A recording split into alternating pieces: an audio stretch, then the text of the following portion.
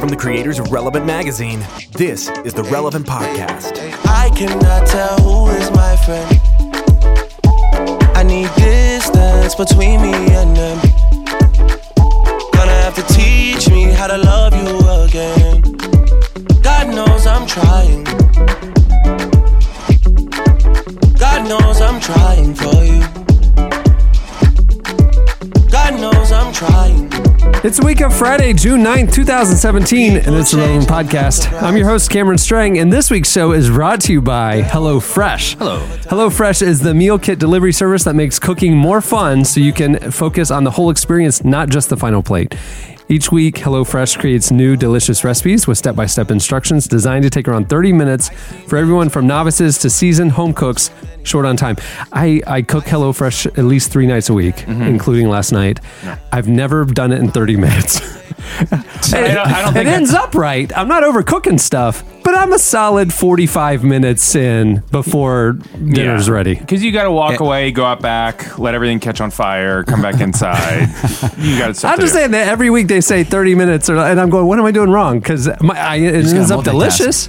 Maybe I'm just more. My box just got here today, man. I'm excited to try it. Will you time it? Let us know. Time it, yeah. Maybe I'm slower at mincing than they expect. Maybe I'm below average in my chopping skills. We'll do an over-under with me trying it and then with my wife trying it. Yeah. Because of it the many says somewhere things in that she between can do. will be a half hour is what you're saying. Almost will probably be in the 12-minute range. You're going to be pushing an hour. Nothing It's so annoying. You marry somebody that's literally excellent at everything and then doesn't do it because she just don't feel like it. I'm like, you're the better cook, but she don't feel like cooking. But she's like so smart, she can like mince with her mind. Like there's things that will happen that you can't do. We can't do. She minces my words in her mind all the time. Hi-yo. HelloFresh sources the freshest ingredients measured to the exact quantities needed, so there's no food waste, which is one of my favorite things about it. They deliver food to your doorstep in a recyclable insulated box for free, which is Cohen's favorite thing because he plays with this huge box. And they're now offering light spring meals and just actually introduced breakfast options, HelloFresh.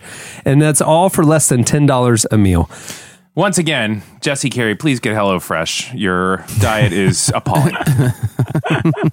I do need HelloFresh in my life. Yeah. Right now, HelloFresh is offering Relevant Podcast listeners a special offer. You can get $30 off your first week of deliveries by visiting HelloFresh.com and entering offer code RELEVANT30 when you subscribe.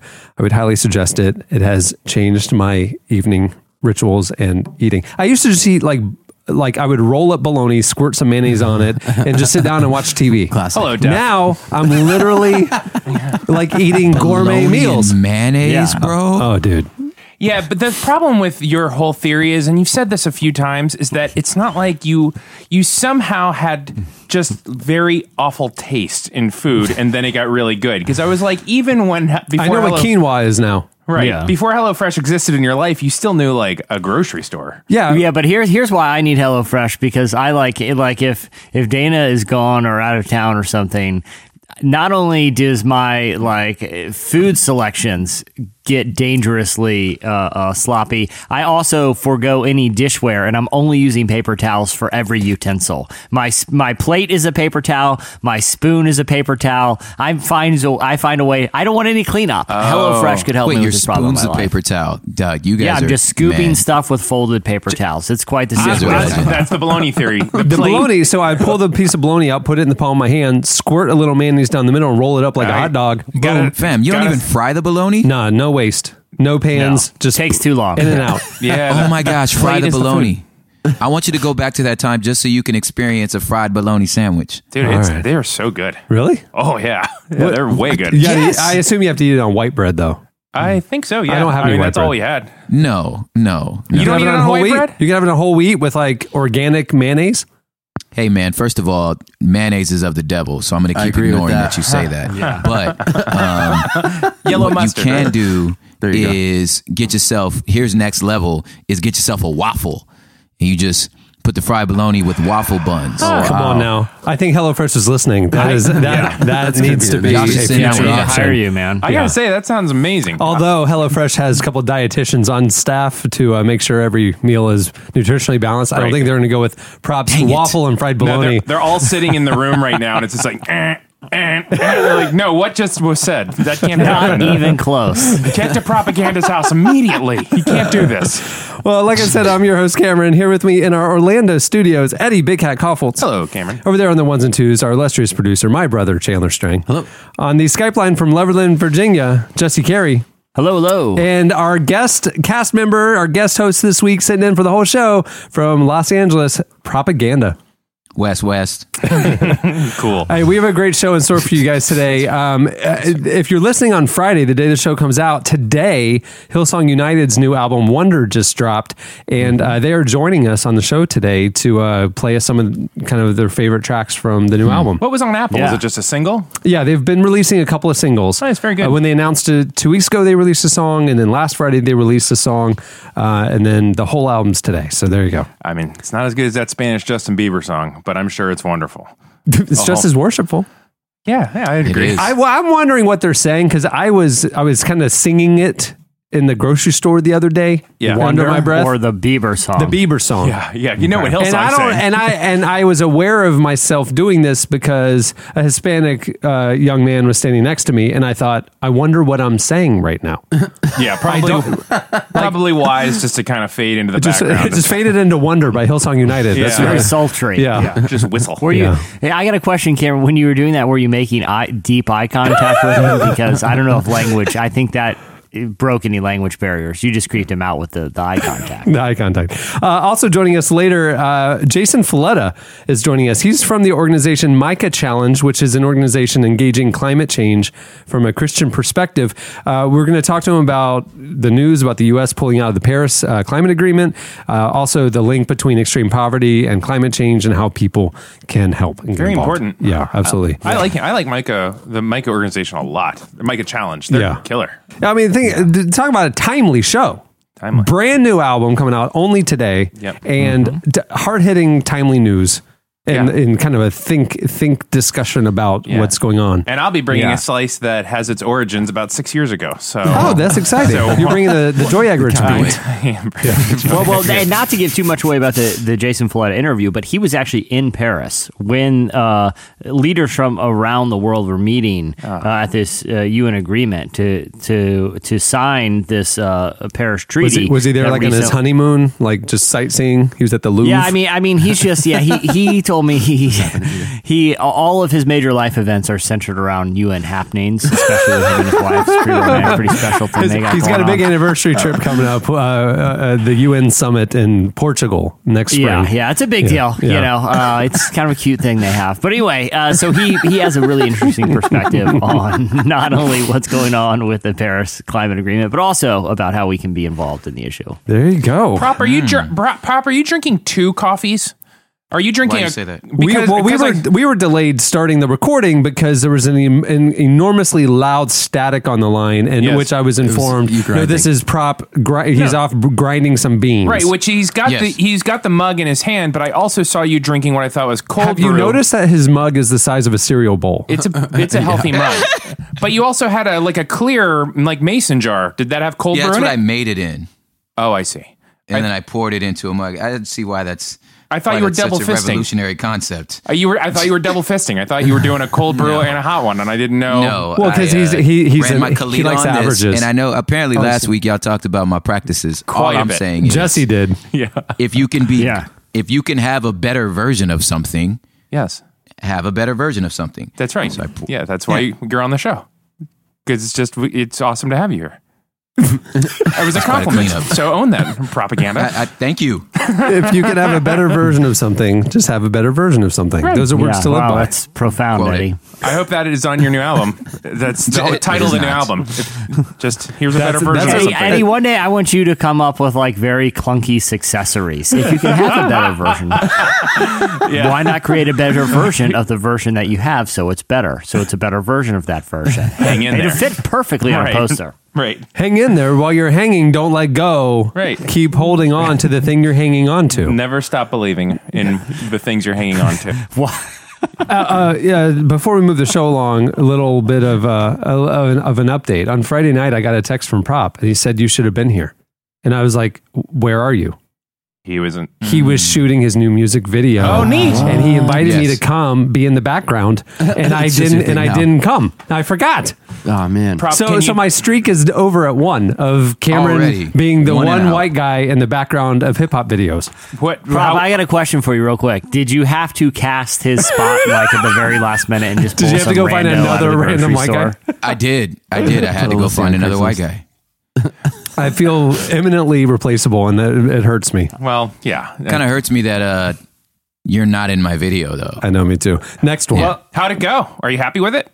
I've honestly, no gas. I feel like this is probably going to be the coolest music video I've ever done. Sweet. You had, now I know we can't give it away, but you had mentioned a concept to me a few weeks ago. Did you end up going with the same concept? I guess you don't. Yes. Oh, Eddie, why don't you tell us what that concept was? I don't think I can. I don't Eddie? think I can do that. I was teeing you up to make up a fake one. I'm a really, sorry. really bad white I was like, guy. hold on, no, I think I can't destroy his stuff. Yeah, I really look forward to seeing it. Just Prop in a Panera having a real deep talk on an acoustic guitar. I think that's the In the video. Panera. Yeah, oh yeah. Well, Panera. then- Rob, then it'd be how full about of this, white guys man? in the I don't background. want you to spoil it. Totally. I don't know. When's the release date, real quick? Of the video? Yeah. Or Yeah. The video, we haven't announced that, but I'm pretty sure it's when this podcast drops. Oh, nice. Oh. Ooh, Oh, Okay, sneaky. so that means turnaround. you can talk about the concept, right? Not yet. Okay. Okay. This is very okay. secretive. Well, how about this? At least give us a hint about the concept. Can you at least do that? I can hint the concept. The concept really has to do with if you've any sort of like romantic relationship and just kind of all the ups and downs of being in a relationship, trying to make two people work together, whether it's all the highs and lows, like the fights, the funnies, the passive aggressiveness, the everything, all wrapped into one music video in a really cool house. I can't wait.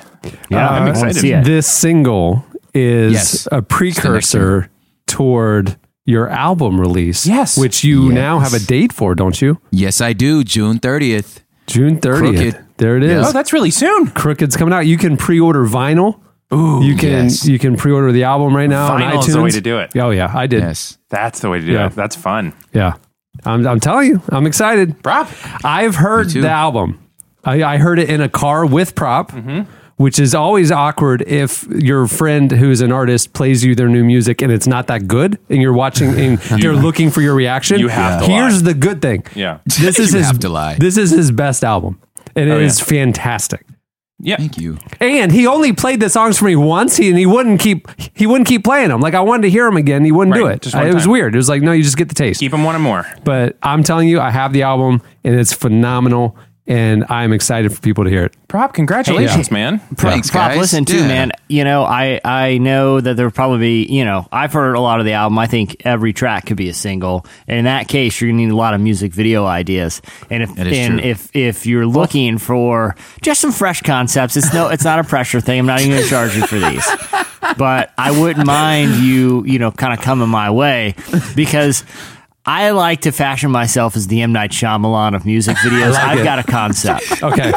I have a I concept. feel like I that should get a has, freebie like- because the amount of like craft coffee I made you in a mountain. That's true. So Exactly. So here's the thing, man. My favorite thing about any work of art, any type of film, is I like twists. I like the twist always coming, and I want to do the same for one of your music videos. So I'm going to set the scene for you. Okay. Yeah. Something's happening.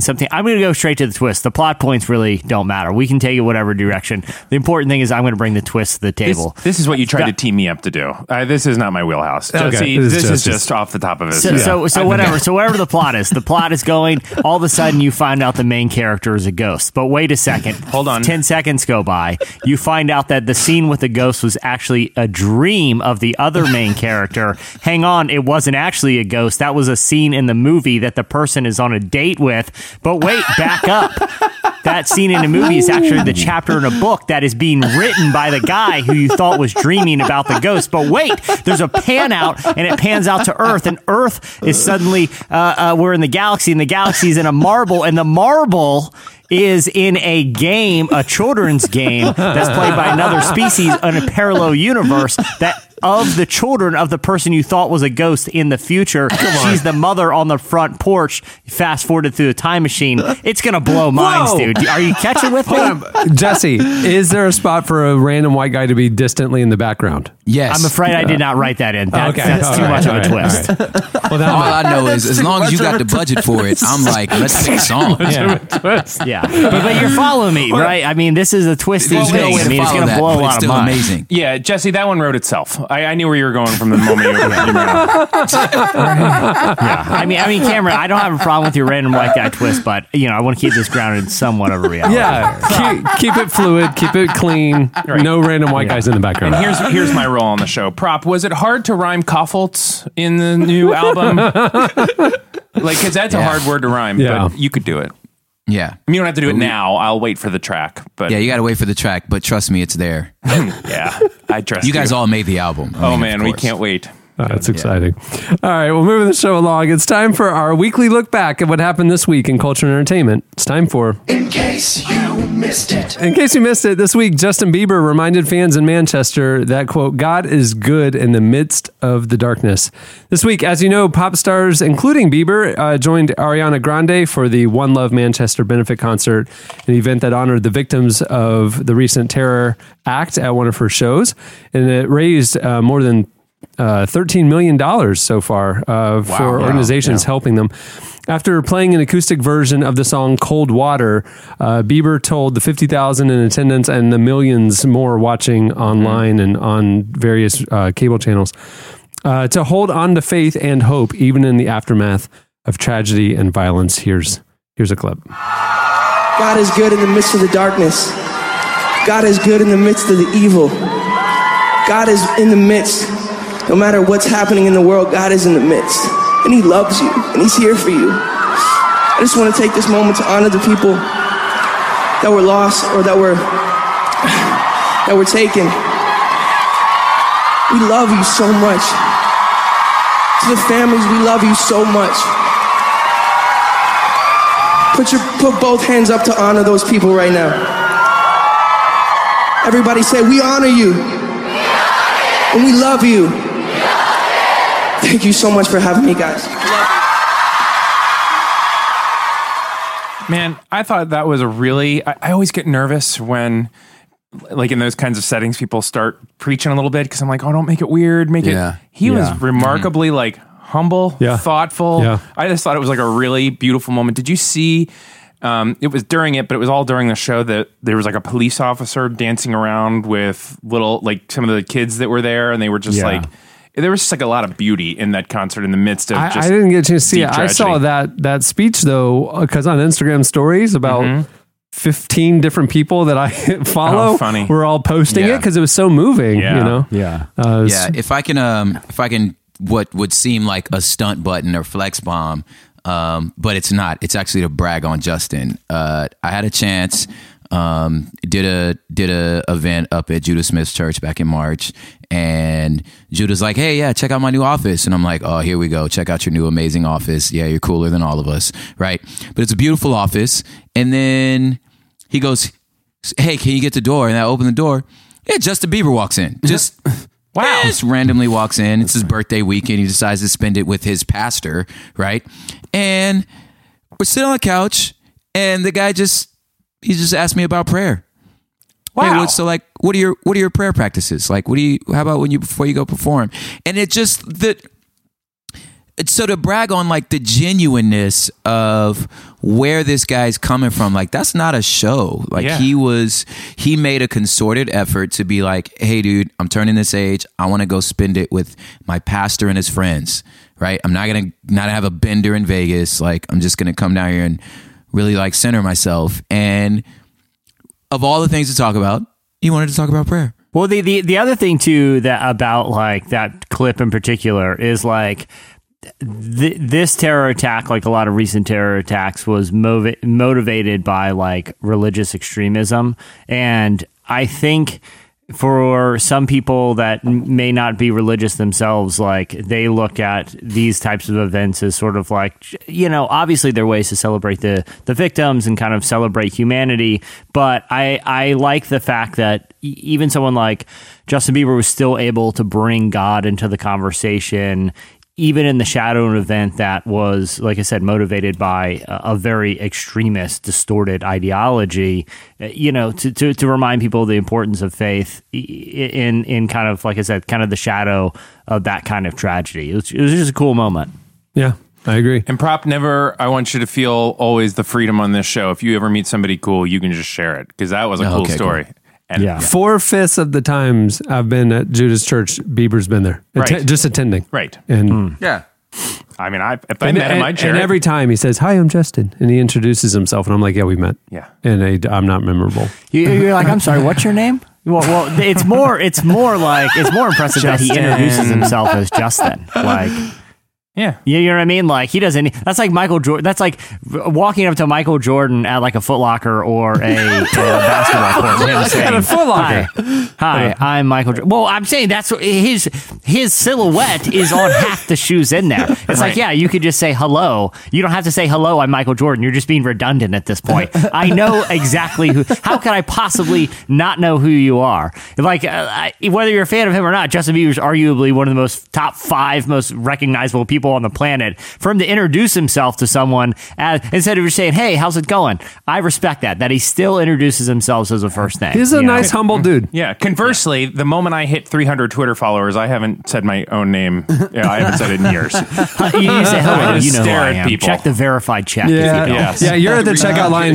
You're at the checkout line in the grocery store. Some dude's kind of singing a Spanish song under his breath while he's deeply staring at you, and you just kind of look at him like, "Yeah, you know." And who I just am. offer, "Would you like to take a selfie with me?" Yeah. I know you're getting there. Let's have I know you're working up the nerve right now. Yes, it's me. Just cut to the chase. Yes, I know you want to ask if you can take a selfie with me, and of course the answer is absolutely not. Get out of my face, or I'm calling the authorities. Yes, I'm on that podcast. Yes, I host that podcast. Feel free, whatever you need. So you're threatening them with like calling the police for harassing you, even though they never asked to take a selfie. You just presume that's where it was headed. Yes, I know what you're about to ask, and yes, you better put your phone down right now. I got my phone too, and it's got a lawyer on speed dial. So back up, sir. And she's like, "I just want to know if you wanted paper or plastic. I just wanted, yeah. Keep it moving. I'm a big deal. I want plastic. I have Kevin Max and propaganda in my cell phone. I'm a big deal. Take a picture with me." Hey, in case you missed it. No way to transition. I thought of a music video with 8 plot twists. 8. Hey, in case you missed it, the Pope, and that's in quotes, the quote-unquote Pope will be in the next Sharknado movie. And yes, he's going to be played by Fabio, of course. Wow, Sci-Fi has announced details about the 5th installment of its epically terrible disaster franchise, Sharknado, and it somehow sounds even more epically terrible than the first 4 made-for-TV efforts. Along with the returning quote-unquote stars, Ian Ziering and Tara Reid, the new film will feature numerous cameos, including former SNL cast member Chris Kattan as the Prime Minister of England, Chris Clay Kattan. Aiken as a brilliant inventor. Oh, that's good for him. Tony Hawk as a weapons specialist, and romance novel cover model Fabio will be playing the Pope. What I'm amazed with this franchise is that we talk about this every year, and every year there is like the genuine reaction of, "Oh, it couldn't get worse." Well, the last one, remember, it ended up here in Orlando, the movie. Yeah. But I'm like, this one really is. Yeah, the tornado or the Sharknado was going down the East Coast. Wow. And it went from New York through Washington, D.C. all the way down, and it ended up at Universal Studios Florida, which is the parent company that owns the production company. That It's a true story. There it is.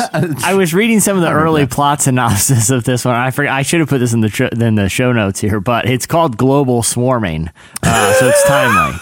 There global swarming, but then also like I guess like the 2 protagonists in the film. I guess Tara Reid's character maybe died in the last installment or one of the other ones. I haven't seen them all, sadly, but she's back in bionic form. But I guess the 2 main characters. Are you serious? I She's think like so. a bionic woman. I think bionic she woman? died, but they were just bringing her back as like half robot or something. Oh, that's You amazing. know, people underestimate how hard it is to make a bad movie on purpose. Yeah, because great point. the bad is what makes it so good. So they have to go, what's the most ridiculous thing we can do right now? Yeah. Nah, that's stupid. But is that good stupid or is that like Right. bad stupid? Just judging from the cast, that's exactly the approach that they're going That's a for. great point. I watched the last two. It's kind of hard. It's kind of hard to be like, are you too smart to be that dumb, or are you too dumb to be that smart? Right. Like you have to be smart to be dumb. Right. But if you're casting Fabio as the Pope, I feel like you're Brilliant. pretty smart. Well, that counts. Yeah, that's what I'm saying. That's Pretty brilliant. smart. It's a sort of movie that's so bad it should be like watched with a large group of friends who are amped up. Yeah. Right. Like it needs reaction stuff, because when it doesn't quite land is when you're sitting by yourself on the couch late at night watching it, and it's just kind of like it's almost like watching Seinfeld without a laugh track, or watching you know, like you need like, that what am I sense doing of here? everybody's Right. enjoying pop this, some or popcorn. Oh my gosh, this is Fabio. Put the kids down, and this is destroying our date night. Right. You need to bro down in this movie. like I was it's at not a date night. Like I went to the opening night of Fast and Furious 6 before it jumped the shark. Since we're 7 jumped the shark. I don't know. I'm not interested anymore. But up to 6, I was there opening night with Chad Michael Snavely, Right.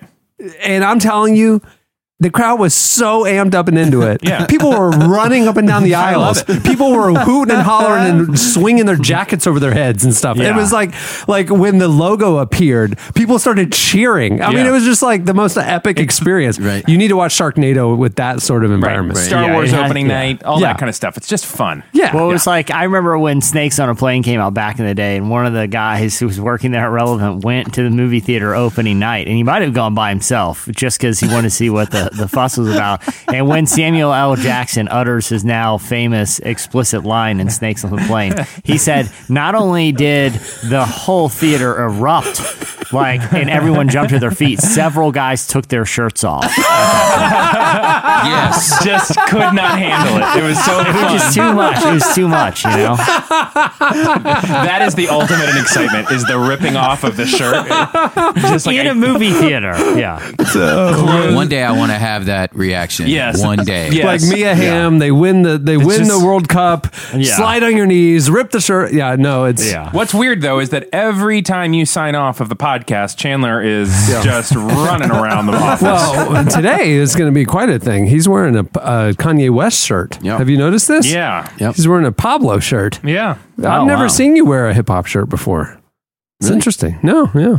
No, all right. There you go. Where'd you get the So Pablo? everything. Did you score it out on the road or No, I got it at my Scored it on the- girlfriend's work. It's she works in a resale store. But it's like a really high end, Yeah. hipster resale store. Yeah. How long you guys been together now? 4 months. Hey, getting serious. Hey, in case you missed it, John Mark McMillan released a brand new song about his struggle with anxiety. This is a beautiful song. Is an odd thing to be laughing as I'm saying. Ha ha ha. Anxiety. The song is called Enemy Love and is from his upcoming album, Mercury and Lightning. On Facebook, he wrote in part, anxiety. I try to control my world, and since that is supremely not possible, I get anxiety. It seems like so often the very things we do to protect or hold on to what we love ends up stealing them from us. See, my attempts to control the universe only creates enemies. Enemies with the world, with people, enemies with the ones I love. And I find myself at odds with God and with myself. Enemy love, like much of the new record, is about growing up, especially the letting go part of growing up. Not to be irresponsible or dismissive, but I'm realizing when I let go of my ideals and ego, I also become much better at holding on to what I actually have. And that's beautiful. Here's a clip. I don't trust a fool. I don't trust myself. I don't wanna bother you. All of my doubt and regret said I wouldn't bury you. Promise that I'm doing my best, but I think I'm losing my head. Losing my head. Heaven in a China girl. Heaven in an empty dress. Heaven and 3 wild birds. Heaven in an empty nest. Said I wouldn't miss one minute. Said I wouldn't buckle under stress. But I think I'm losing my head. Losing my head. In case you missed it, a new J.R.R. Tolkien book was released 100 years after he first began working on it. When he was in his mid-20s, years before he would become famous for writing the Lord of the Rings trilogy, he fought in World War I. After coming home, he began writing to process the things he witnessed and tell a love story inspired by the real-life romance with the woman he shared his life with, his wife Edith. Now, 100 years after Tolkien wrote the story Beren and Luthien, it has been released. Based in Middle-earth, the BBC says it explores the fate of lovers Beren and Luthien, a mortal man and an immortal elf who together try to steal from the greatest of all evil beings, Melkor. There you go. Yeah, I mean, it's always weird how an author, especially someone like Tolkien, who is one of the most important novelists of the several generations, like of the last several generations of nerds is what you're saying. Yeah, well, no, I'm just saying, even if you said objectively, Tolkien would have to be on a very short list of the most important novelists. He would be on the nerd Mount Rushmore with the Star Wars guy, the white beard guy, and the lady who wrote Harry Potter, the Harry Potter lady, and Tolkien. Well, he's also one of the most important figures in faith, and I mean, he personally helped lead. He's one of the Inklings, man. Come on. Yeah, he helped lead C.S. Lewis to faith. But it's always weird to me how an author like this can have something written that's just hidden for 100 years and no one decides to publish it. Crazy. How does that happen? I mean, were they waiting for the 100-year mark? I have a feeling, though, Jesse, you've got dream journals that you've been writing that are just absolutely crazy, and someday somebody's going to come across them, and 100 years from now, they will publish them, and it will be a classic work of literature. Do I have a feeling, or do I have absolute certainty that's going to happen? Yeah. And when you say dream journals, I'm talking telephone book-sized volumes. Much of which, these are movie scripts and music video scripts with amazing plot twists. Much of which is very controversial, and I only hope that in 100 years from now, society has progressed to a time when what they're going to read in those pages is acceptable socially, because right now we're not even close. I'm pretty sure we just didn't have the technology to accomplish what you saw in these dreams for music videos. So you just said to yourself, I'm just going to put this book under my couch. That's right. But I mean, there are earth-shattering and plot-shattering twists about every other page. It's very difficult to follow. Extreme. I mean, I'm introducing new characters and abandoning them throughout. It's pretty much stream of conscious and makes very little sense. Some of it's in languages I don't even know what I understand. They just came to me in the same dreams. It's very difficult. I was shocked. It's going to need a decoder ring. I do with a lot of fictional books, I go to the last page first. I was shocked how Jesse's phone book-sized dream journal ended with the lone white man distantly in the background. It was every single one. It was very odd twist at the very end. It all culminated with that.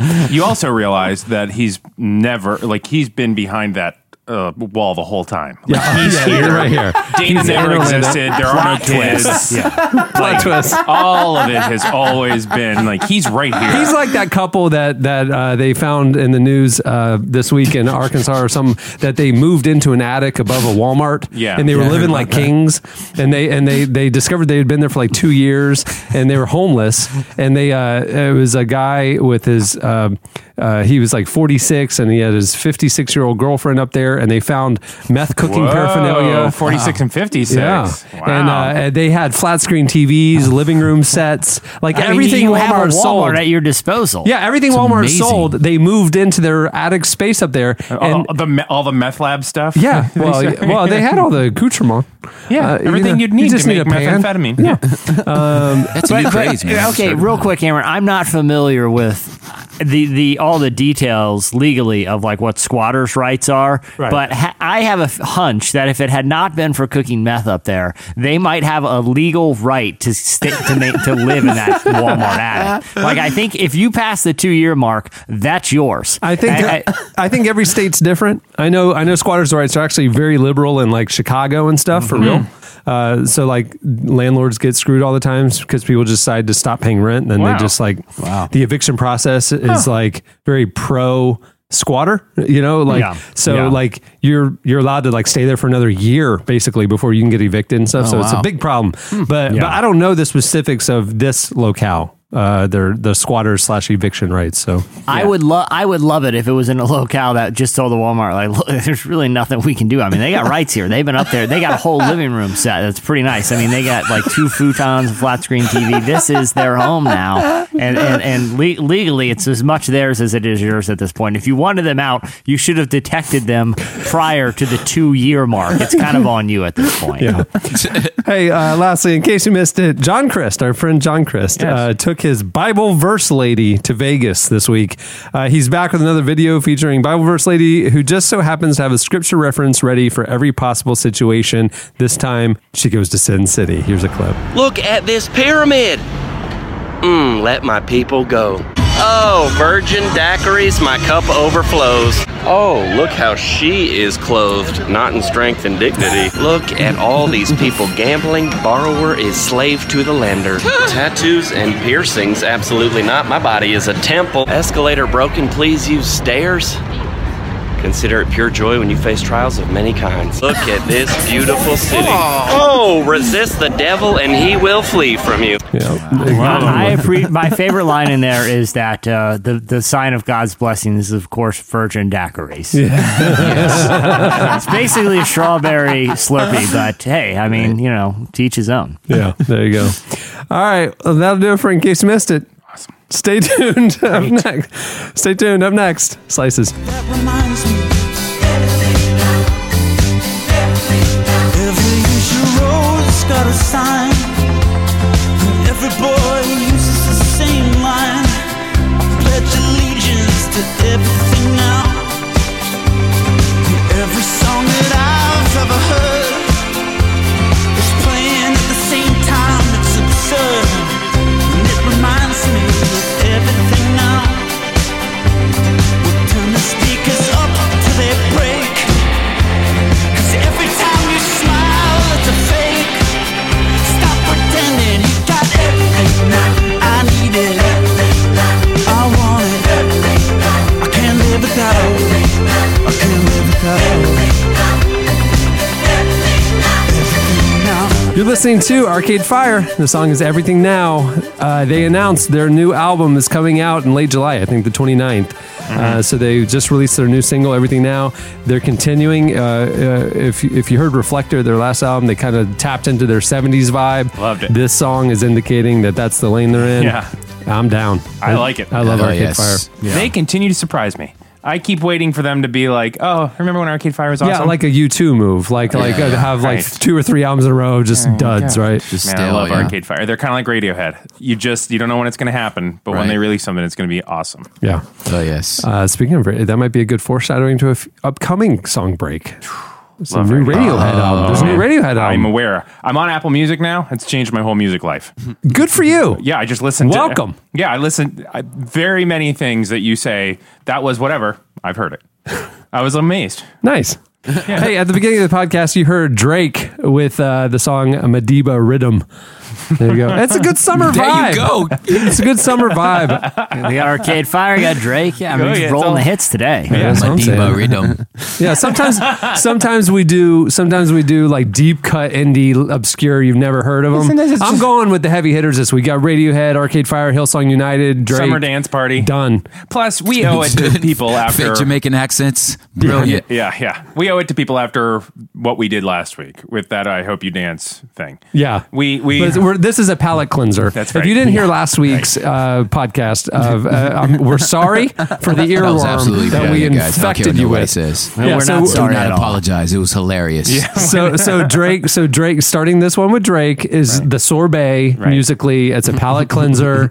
So there you go. Yeah. Yeah, and I will say this, 2 of the volumes of my 17-volume Dream Journal set are entitled In Case You Dance, and they're mostly comprised of very disturbing doodles. So that's just a fun fact.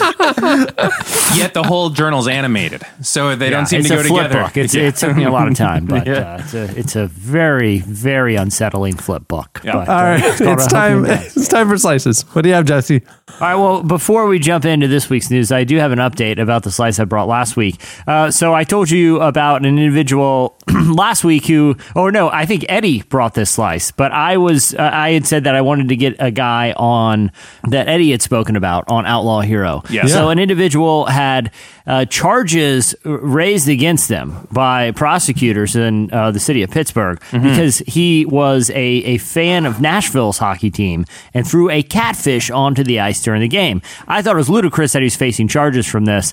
The mayor of both Nashville and Pittsburgh agreed, and what I can only assume is that they heard that we were going to be talking about it on the podcast. They did not want to tango with Outlaw Hero. They saw what happened the last 2 times around.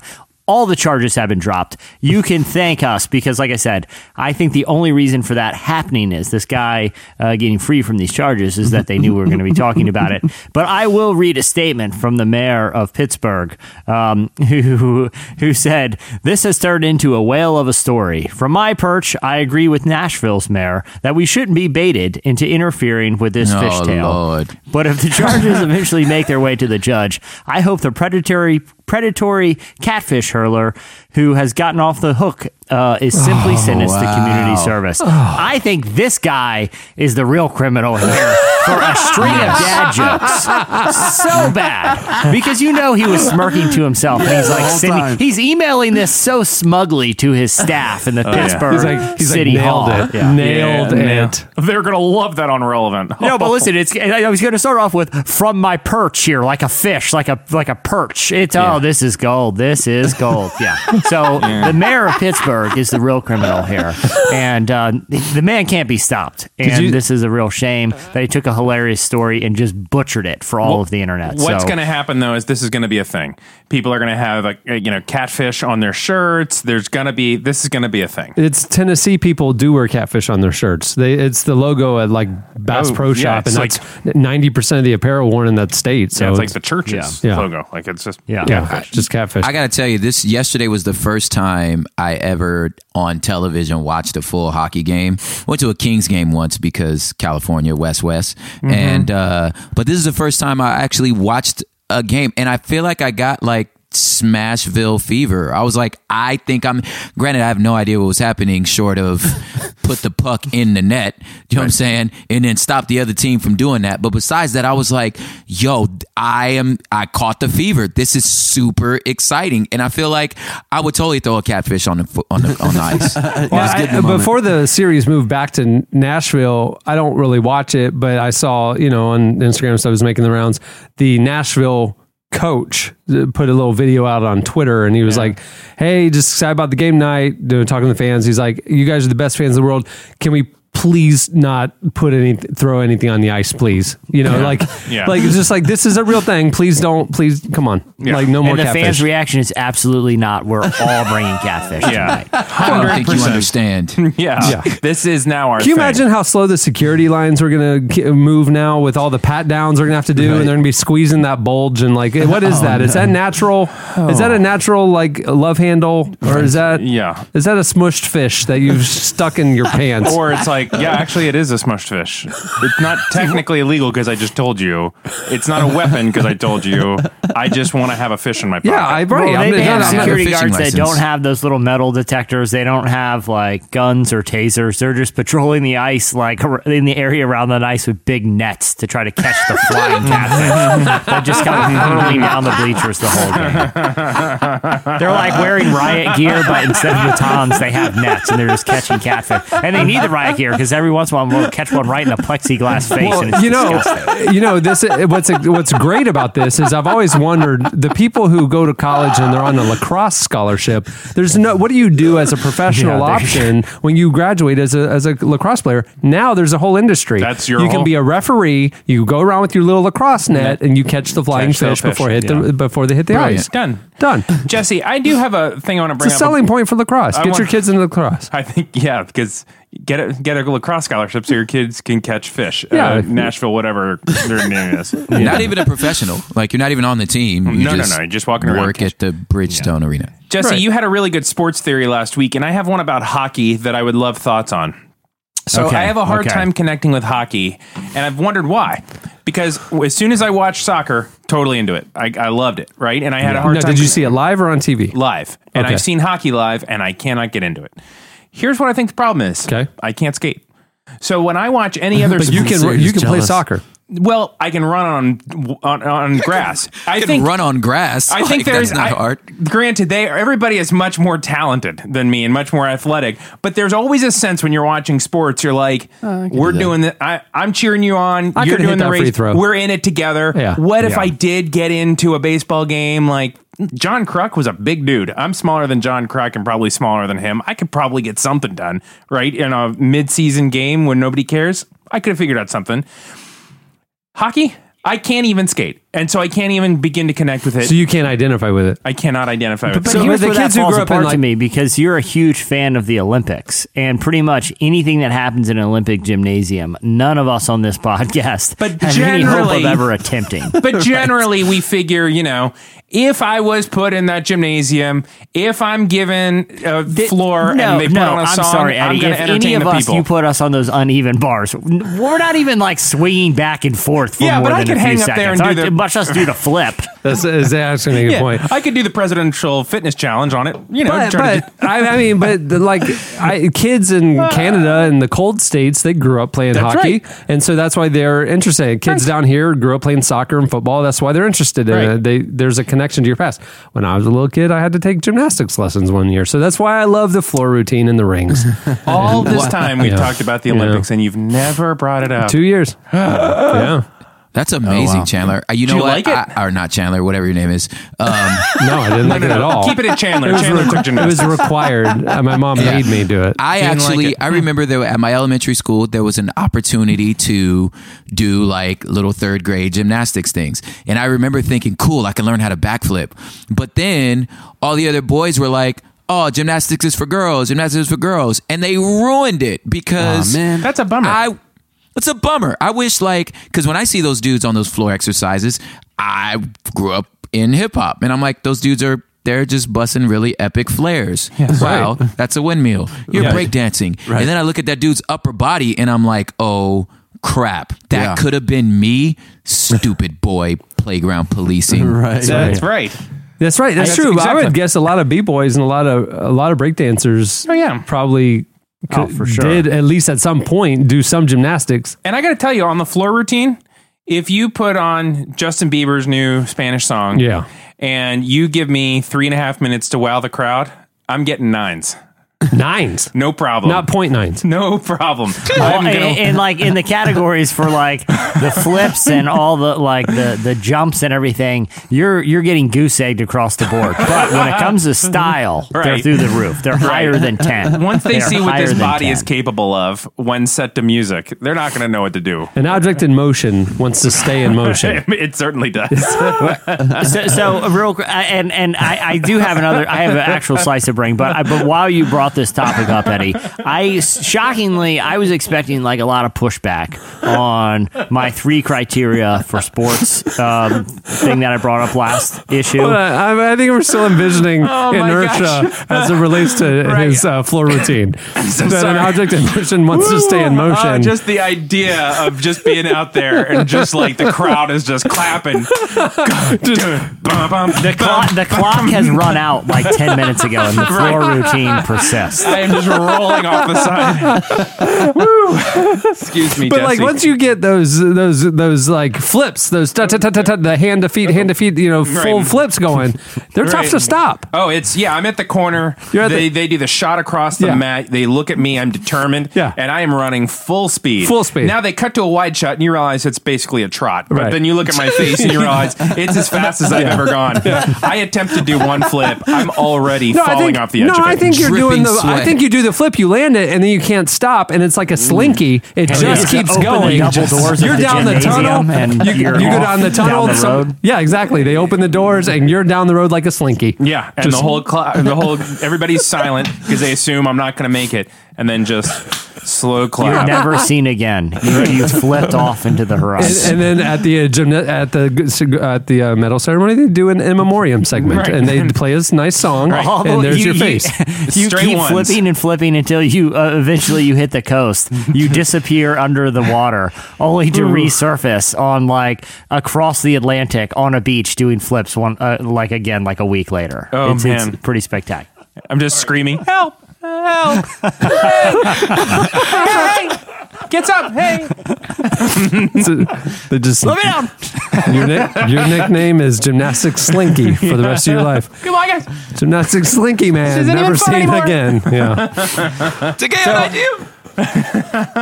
So And I like to think too that your flips are as slow as a slinky, but they still can't be stopped. Right, It's not 'cause- like a fast moving spinning Because slinky. once the bottom end gets over, Yeah. it's pushing pretty hard back towards Earth and flipping up my hands. And it's the same speed above ground as underwater, as on the surface of the ocean.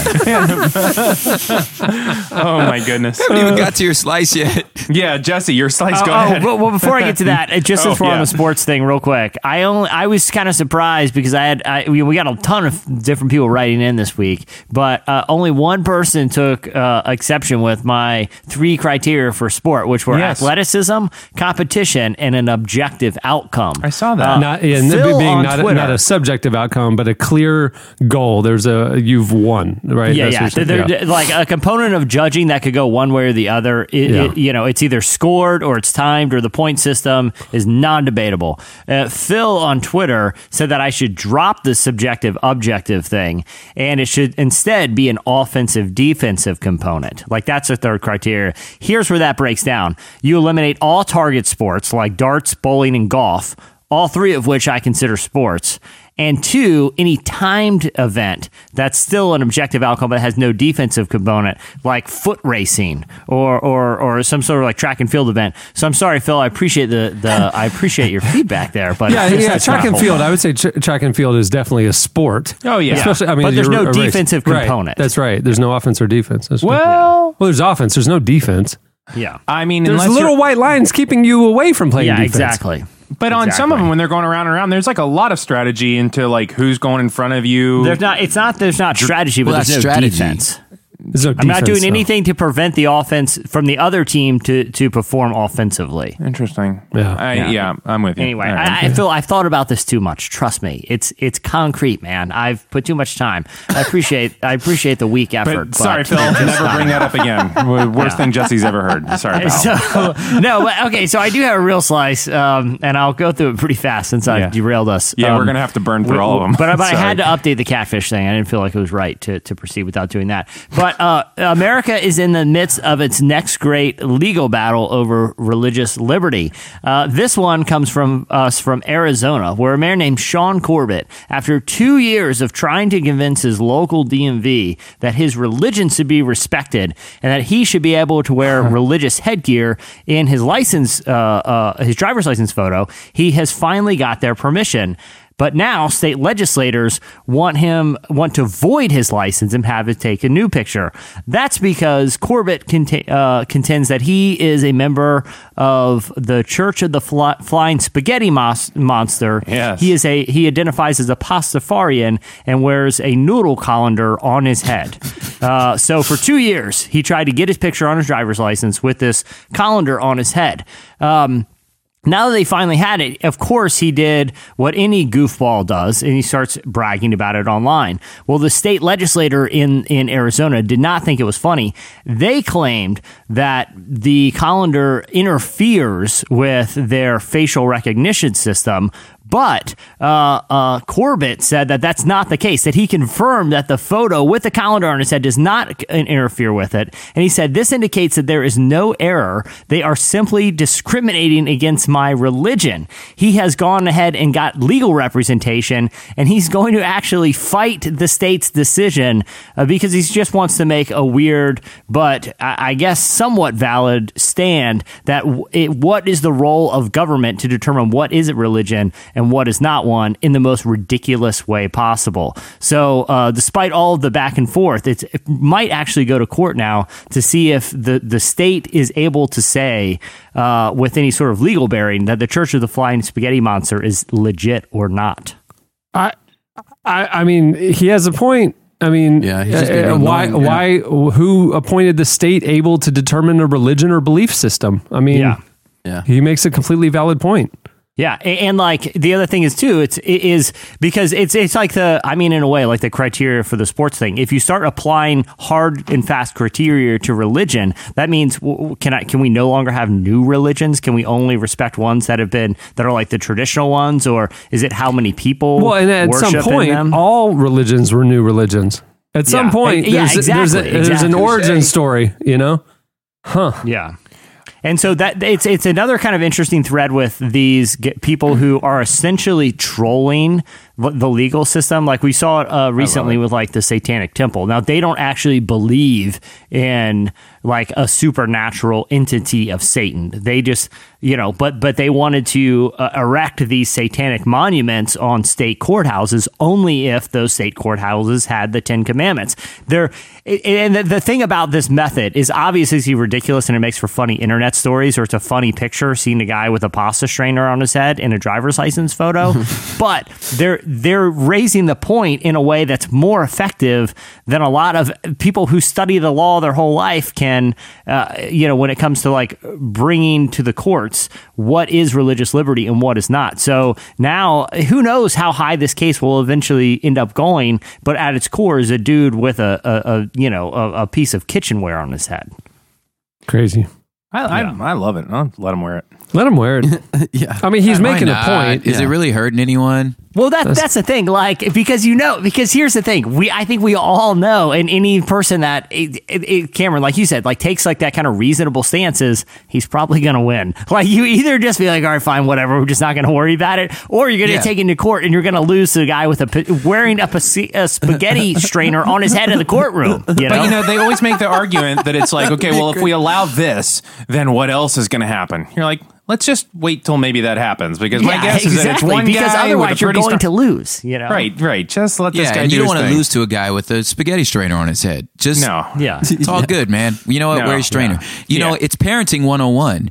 You just like, my daughter refuses. She doesn't feel like it. She refuses to like pair her socks together. So I could either fight her every time she does laundry, or just let her wear mismatched socks. What difference does it make? Wear mismatched socks. Yeah, exactly right. Choose your battles.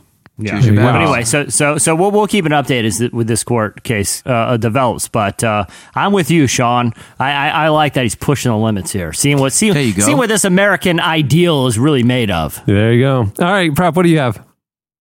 I have a breakthrough in science and biology and earth studies. So you know how I feel like it's every person's bane of existence. Makes you want to walk with your hands out in front of you. If you've ever walked into a spider web, it just how ridiculous we all look. But whenever you see somebody across the street flailing their arms and jumping around like that, you already know what happened. Like, you look ridiculous, but we all know it's normal human. It's like, oh, a fool just walked into a spider web. That sucks, right? I don't know. There's been times where I felt like, man, that spider web knows what I'm doing, and I feel like it's hunting me, and I feel like when I try to take it off, that spider knows it can't eat me, so the spider is going, oh, this is gonna be funny, dog. Watch. Ah! And they're all just laughing. Right in front of the storm door. Perfect spot. Yeah. So the spider's going, you're stupid, you're gonna walk into, it's funny. Like, so I've always thought, and every once in a while I feel like that, and the spider web knows what it's doing, and that it's coming to get me. So there's been some studies as to if that's possible. That's pause for effect. Does the spider web? Oh, I'm hanging on your every word. Give it to me. Does the spider web actually think? Does the spider web? The web itself. No, the web itself. So there's a study that's called animal cognition, and then part of that it's called extended cognition, right? Some scientists say there's two guys that study. One name was Kevin Landlard, Kevin Lawland. He's an evolutionary biologist at the University of St. Andrews. He proposed. Well, I'll stop you right there. I don't believe him from here on out. Evolutionary biologist, next slice, please. Yeah, New Earth, next. Wait, let me finish. I'm just kidding. I'm just joking. Okay, I love it. That because of certain animal sizes, they had to figure out how do we continue. Our brains can't process, so they started with octopi. That's the plural of octopus, right? Yeah. Studied with octopi, and they're saying just the movement of their tentacles and the suction cups, they're like, it is too complex for a central nervous system to figure that out. So they started saying, it's not that the brain is thinking, the arm is thinking. So the intricacies of that, they realize that their cognition is actually extended. That's why it's able to do that. So they said, what if these are not the only animals or creatures that this happens in? So there was another scientist who took that thought. I'm going to butcher this fool's name also, but it's his name is Hilton Japarasu. You got it. Nailed it. Got it. Collected spiders all over Brazil, right? And different species of spiders, and was trying to figure out, like, if you cut the cord and a little cricket walks into it, can this spider figure out how to retract it or not retract it? And what they discovered was that there is, like, get this, there is, like, brain cell activity inside of the silk spider web. Wow. That is somehow an extension of, so the spider web is actually thinking, which is proof. Wow. That's crazy. That web's trying to hunt you.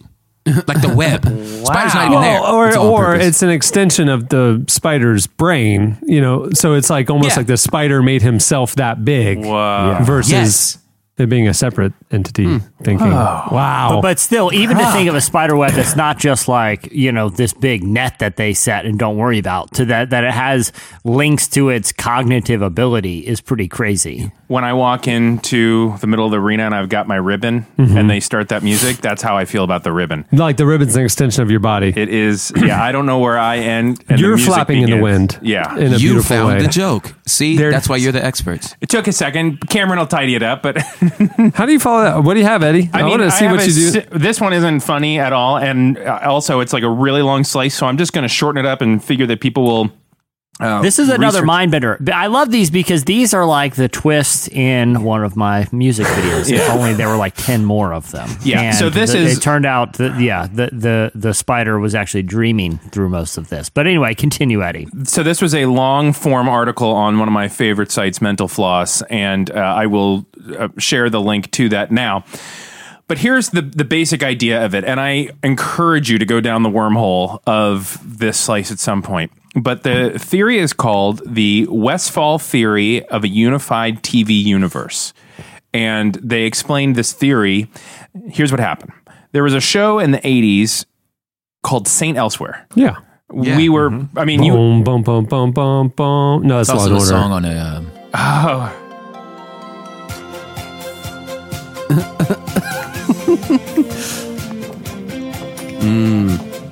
This is almost the theme song for the New Activist, and then I realized I didn't want to destroy the show because it's so perky. That would be great. So, St. Elsewhere signs off in 1988, and it was a very popular show. And like any ending of a series, there's always a bit of controversy around it, unless it's one of the great endings like Friday Night Lights. That was just a great final episode, but like Seinfeld and all that stuff. Do you remember Moonlighting?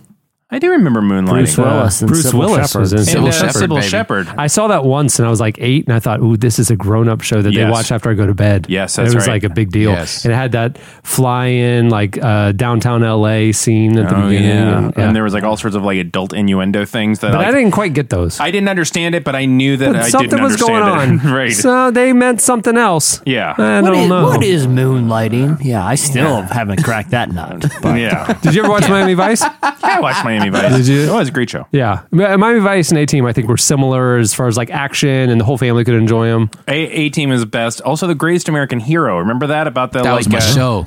That wonky. You like Greatest American Hero? Oh, I loved it. I don't even know what you're talking about. There was I was like too busy watching Elf. I'm walking on air. I never thought I could feel so free. But you guys are missing the best, and I feel like a great theme song too is MacGyver. Oh yeah, MacGyver theme song. MacGyver was awesome. Like Perfect kids could watch Strangers. it. Perfect Strangers was my favorite theme song. Yeah. Cheers still has to be the best theme song. Family Ties. I was a big Family Ties fan. Yeah. Well, I'm going to just get to the end of this. My favorite show in the 80s was Webster, though. Oh, a great one. My mom would, if I got in trouble, she'd ground me from being able to watch Webster. I had Webster restriction. When he goes that was the thing that you to run away at home. They could spank me with a belt, and I would take that, and unfazed. But if she threatened to take away Webster, I would buckle. No, Webster is the best. I loved Webster. Yeah, when he has that little clock that he disappears into, you think that is a life. No, it was. Remember, there was Silver Spoons was another one. I like Ricky Schroeder and the little train that was through the house. Like living the dream. He had a race car bed. Of their life. He had a race car bed. I'm telling you, that was a good life. I was a big TGIF fan. Hanging with Mr. Cooper. That was my jam. He was cool. He coached basketball. It was Mark Curry, who's hilarious. We found out when we were in Montana, one of the guys we were with, who's now a film producer and works in LA, we found out that he got his start because he wrote an episode of Hanging with Mr. Cooper. Wow. Yeah. Jonathan Bach. That's legend status right there. Yeah, you put that on your tombstone, bro. Exactly. I wrote an episode of Hanging with Mr. Cooper. It was a great. I mean, I don't know how it holds up, but when I was a kid, I always look forward on Friday night to Hanging with Mr. Cooper. Of course. Okay. So your slice. All of this comes together and is actually perfectly placed because this Westfall theory of a unified TV universe goes this way. When St. Elsewhere signs off, there is a boy in the show, and his name is Tommy, I believe. Yeah, Tommy Westfall. And he was the son of one of the main characters, one of the doctors on the show. And the son was somewhere on the autism spectrum. And the way that this show ends kind of freaked people out because they have this hospital that's the main setting of St. Elsewhere. And they pull out of the hospital, not unlike Jesse's very strange treatment of Propaganda's music video. Right. But they pull out, right? They look out of the hospital and you realize that this hospital is in a snow globe.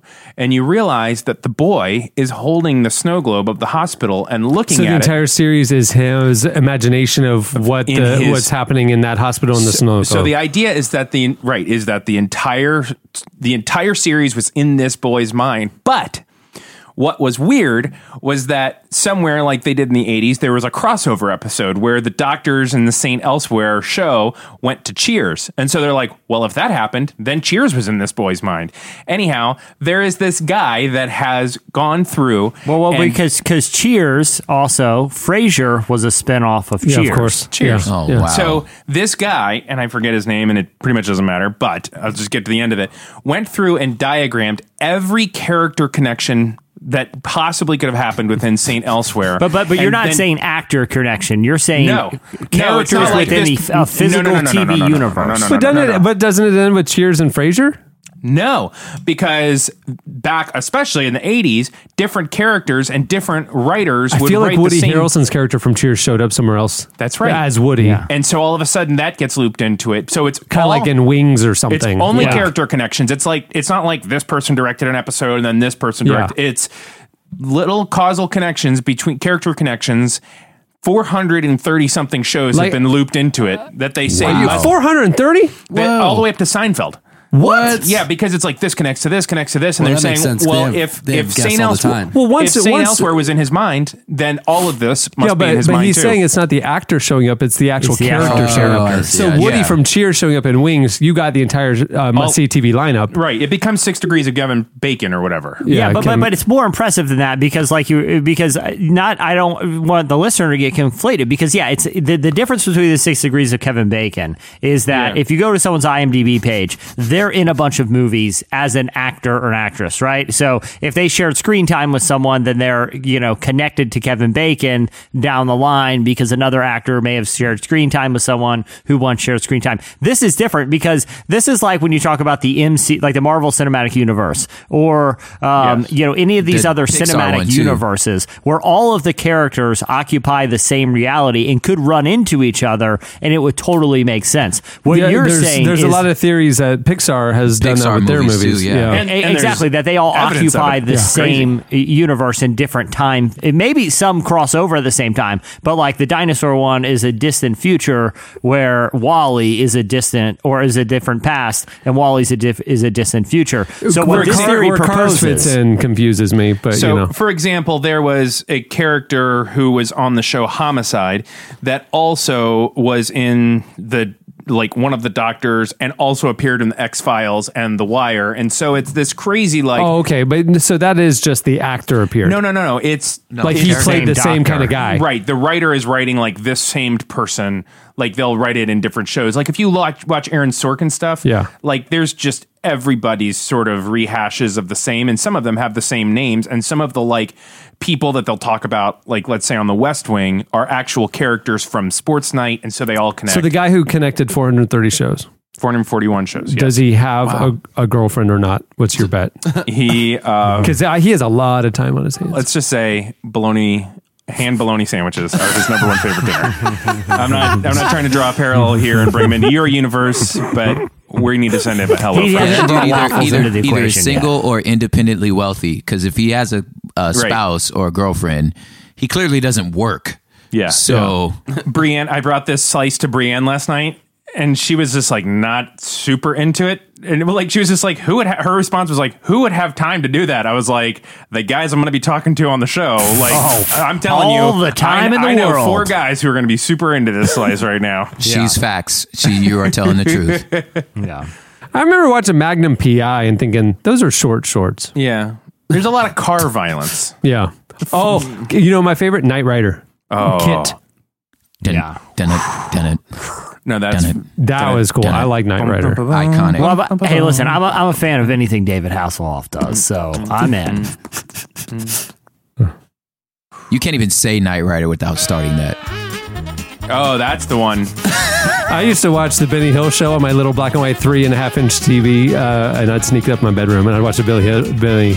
Oddly, that theme song works for the Benny Hinn show as well. Yes. Yes. I still long for the day. That's a great joke. Where Nick and I I couldn't get into that one, man. I just felt like this is too far. I don't get it. Yeah, it's yeah. Did you guys ever watch Gilligan's Island?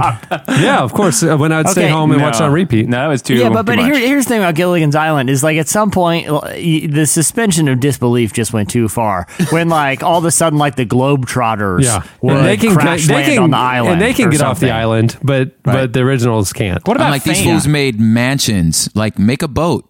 Make a boat. It's all exactly. There are plot holes that they don't even worry about in the 80s, 70s, 80s. They just gave up trying to explain it after a while.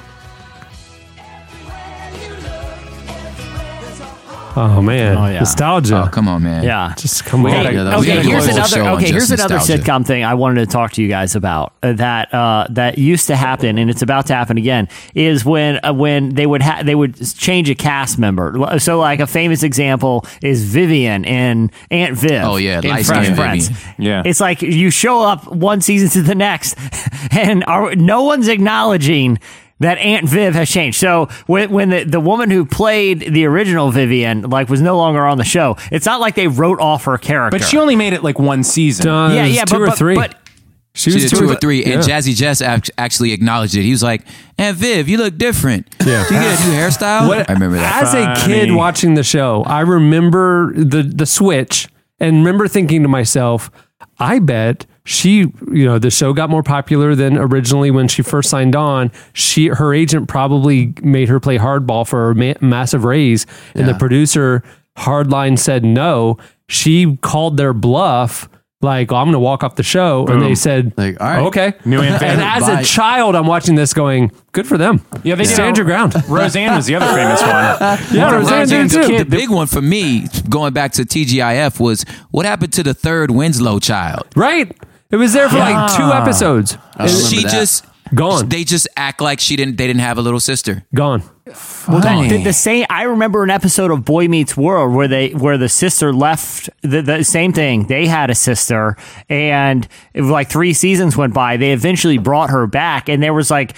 One morning, a new little sister is at breakfast, and they make an offhanded joke like, "Oh, I haven't seen you in a while." She's like, "Oh, I've just been up in my room for the last 3 years." Ha ha ha! And that was it. It was like, okay, the writers get a free pass. Like, all right, fine. Back in the day, like the Dick Van Dyke Show, they had their son Richie. He would not show up for like 3 or 4 or 5 episodes in a row, right? And then they would have a family one, and he'd show up. And it's almost like, who's watching Richie if y'all are having this dinner party or this, that, whatever? But at least he existed generally. There's a in Richie. general, and then the days were like, oh, we need to kind of reboot the franchise a little bit. It's been 6-7 years, seasons now that we bring in a cousin Oliver. We need a young spunky thing. I can get down with that. You bring in Leo on Growing Pains. That's right. I can get down with that. The fact that they would just swap out the same character is bizarre. Hold on, was Leo Growing Pains or was he? Growing Pains. Family Ties. No, he's Growing Pains. Growing Pains. Yeah. Who was the kid on Family Ties? They brought in a little kid on Family Ties too. Yeah, but that's the cousin Oliver move. It was like some nephew that came up. But Leonardo DiCaprio got to start in Growing Pains. That's right. Yeah, with Robin Thicke's dad. Yeah. But in a time when like a whole show's premise could be like, okay, so this just is about there's a talking horse. Like literally, that's the entire elevator pitch of Mr. Ed. It's a comedy because there's a horse that talks. So there's this architect, and he has a lot of land, and he's got a horse barn. He's got a special horse named Mr. Ed. Get this. Talking horse. Done. Green light. Here's $2 million making the best show you winner. can. Like so on the spectrum of like implausibility and weirdness, it's no big deal just to switch out a character with another actor. But why I wanted to bring that up is because I read some odd news this week that I kind of love, because I love that era of TV personally. Like it was just weird and nobody cared. Like continuity just did not matter. Like if it was in the same scene and Dr. Huxtable was wearing a different sweater on one of the cutbacks, no one would care. Like literally, they had no regard for continuity. So anyway, I think we made fun of this show a while ago when it first came out. The Kevin James comedy Kevin Can Wait on CBS. Yes, it's one of like just the generic laugh track 3-camera shows that CBS has tons of in their primetime comedy lineup. So the show, Kevin plays a character. Kevin James plays a character named Kevin, and it centers around the relationship with his wife, who on the show he's been married to for 20 years. Well, evidently, she has been written off the show in the off season. So the second main character of the show didn't even get like a send off. That she is being written off, and the character is being replaced by Leah Remini, who played his wife on King of Queens. So, but here's the thing: she was a guest star last season as like kind of like one of those stunt shows where a character comes in. So she didn't play like the characters from King of Queens, but she was just like a minor role in a past season. So now they're writing off the main wife, and they've announced that she is now going to co-star in this show. What? So it's kind of a question of like, how are they going to do this? Are they somehow going to like kill his wife off in the half season, in between season, and elevate her to the wife? It's a very strange scenario. Is he going to just like get a job at UPS again? I mean, it's like they should. It's the same show. Cameron, thank you. That should happen. And you know what? The whole premise should be that we've actually be seen a foreshadow. Like, even though they look older, what we're seeing is what happened before they got together. This is Better Call Saul for King of Queens. You know it's a prequel. That before he became a UPS driver on King of Queens, he was married to this woman, and he was a retired cop. He met his wife's character, and she died between season. This is a prequel, and then all of a sudden it fast forwards. Now we're in new seasons of King of Queens. So this makes sense. Kind of twist this makes sense why in King of Queens they're able to live in such a nice house, and he's just a UPS driver. Right. I know they make decent money, but it's because he's got his cop pension and the UPS income, and he's probably collecting life insurance from the wife that's about to die. Yep, I like it. Okay, so this is basically Better Call Saul.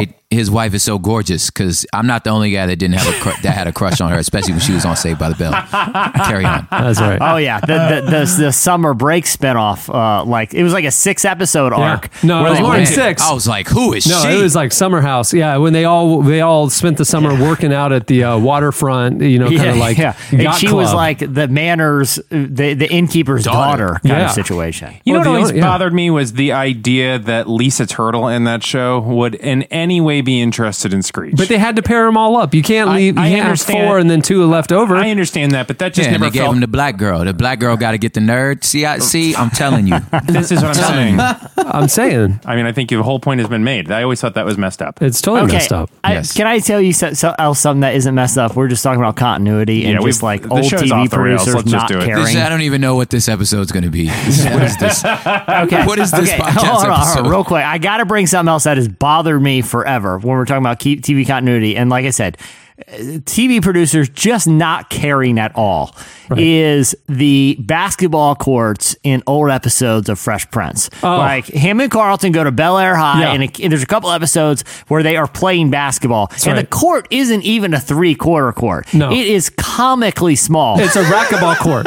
It is literally a racquetball court. They're playing full court 5-on-5 basketball in a racquetball court. You're telling me this show was on NBC primetime? Primetime. When they the budget for this show was Will Smith was on the brink of becoming the biggest movie star in the world. That's right. You couldn't rent a gym. How much extra money did it cost to construct a racquetball-sized miniature basketball court? As a kid, I have a theory. Mm-hmm. They needed Will and everybody to be able to dunk. And so they had to have the rims down at 7.5 feet. And to do that and everybody be to scale, everything be to scale, you have to shrink the court proportionally as well. So they look like but it looks so much worse. I would have rather suspend my disbelief that the hoop is lowered or just shoot it from an angle. Like when a player rises to dunk, just shoot him from underhead and like it's a lowered hoop. Right. The amount of effort that went into your theory, I'm not saying it couldn't happen, but they were in the script writing. I mean, you're like, we're going to have to build an entire mini gym directly to the proportions of a 7.5-foot basketball from scratch. That's going to cost a fortune. They're like, he needs to be able to dunk and we need to shoot it on the wide shot. So figure it out. Yep. It has baffled me all these years. Oh, classic. All right. With that, I think that's good. We will wrap up. Yeah. Let's just, Everybody. Slices. This is a story all about how. Don't front like y'all don't know this lyrics. All right, stay tuned. Up next, Hillsong United joins us. I see the world in light. I see the world in wonder. I see the world in light, bursting in living color. I see the world your way, and I'm walking in the light.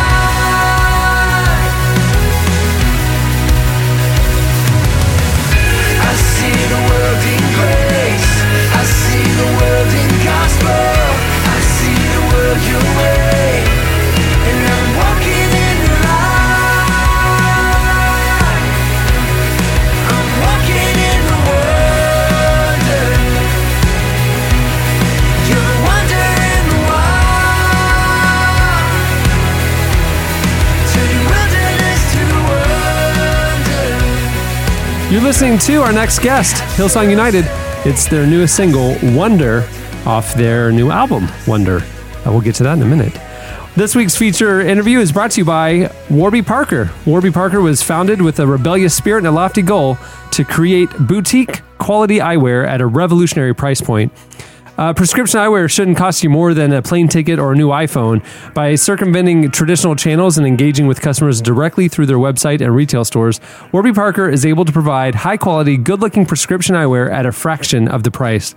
Glasses start at just $95, including the prescription lenses. And for every pair of glasses sold, a pair is distributed to someone in need. There's almost 1 billion people worldwide that lack access to glasses, which, if they need them, it would probably make it hard to get education and get a job. So They're doing amazing work. I am personally a longtime fan and customer of Warby Parker and couldn't recommend the company more highly. Their customer service is amazing.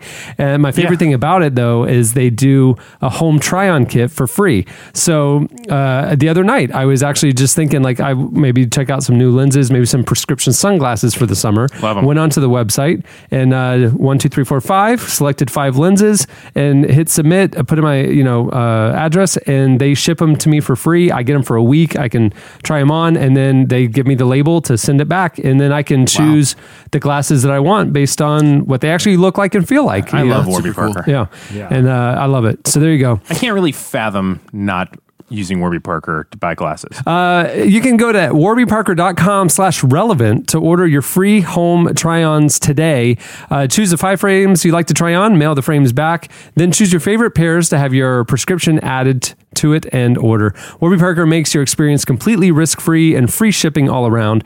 Remember, go to warbyparker.com/relevant to begin your free home try-on experience today. Well, today, June 9th, Hillsong United released their brand new album, Wonder, that brings together big praise anthems with heartfelt worship ballads. We recently talked with the group about the new album, some of its highlights, and the inspiration behind it. Here is Hillsong United.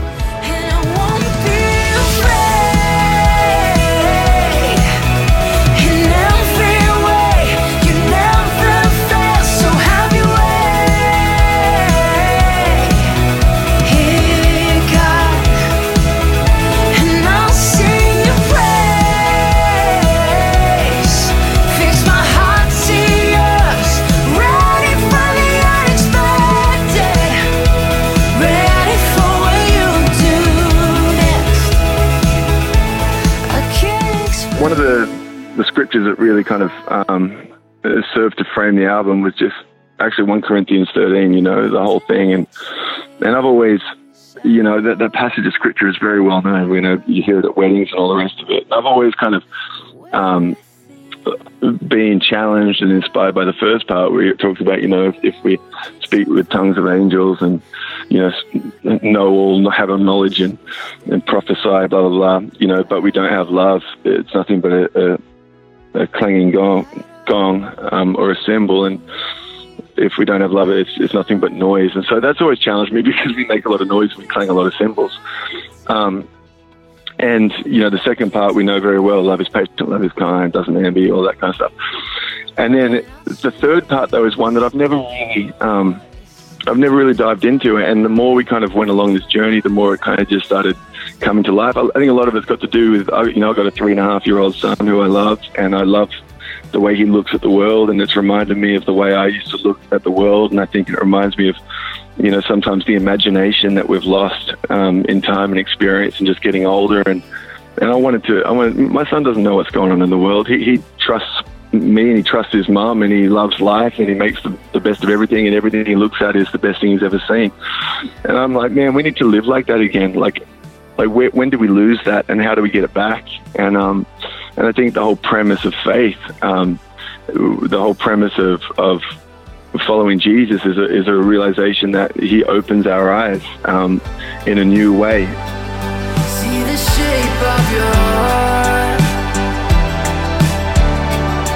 where the margins collide.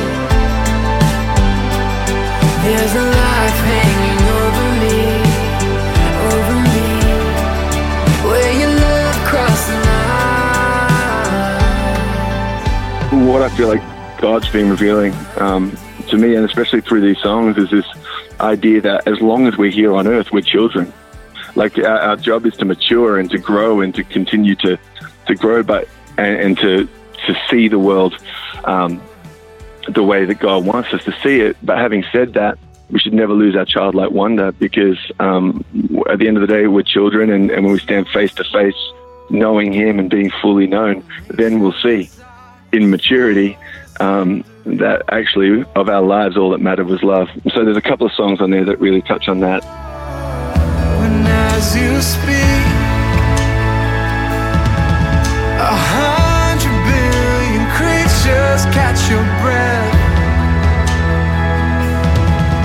evolving in pursuit of what you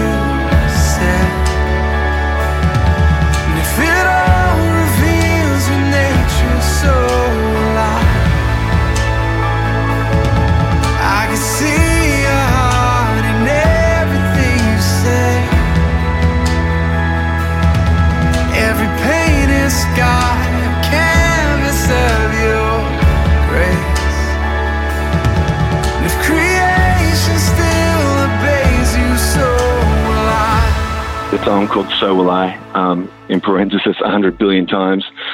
And, I think it's sometimes so hard for us to put a measure on God and just the infinite nature of what he does. What I love about the song is it comes down to the last refrain. It's all about response. It's like, you've done this 100 billion times, you've done this 100 billion times, and so will I. At the end of the day, though, the entire beauty of what we do as believers, the relationship we have with God is one where it's always about the one. It's a one-on-one thing, and we can so often lose ourselves and lose our purpose and lose our identity in the magnitude of the problems, in the magnitude of the crowd, in the magnitude of everything that's going on. And yet this song comes down at the very end, and it says after all this different stuff, you saved us and you would do it again 100 billion times, but what measure can amount to your desire? You're the one who never leaves the one behind. And to me, that sums up how beautiful it is that for God's ability to love all 8 billion people on planet Earth right now the same, he still cares intimately and infinitely about every single one of us. And I think that's something that we need to remember for ourselves, but it should be something that's reflected in the way that we view other people. All this time, like a river running through my veins, you carry me all this time. That was our friends, Hillsong United. Stay tuned. Up next, Micah challenges Jason Fileta.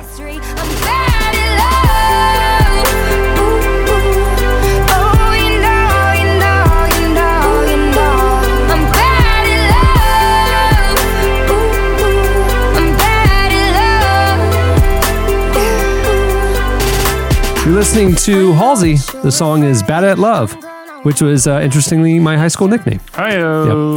Yep. The Micah Challenge is a global Christian campaign to end extreme poverty and works to mobilize Christians to end extreme poverty through changing attitudes, behavior, and policies that perpetuate injustice.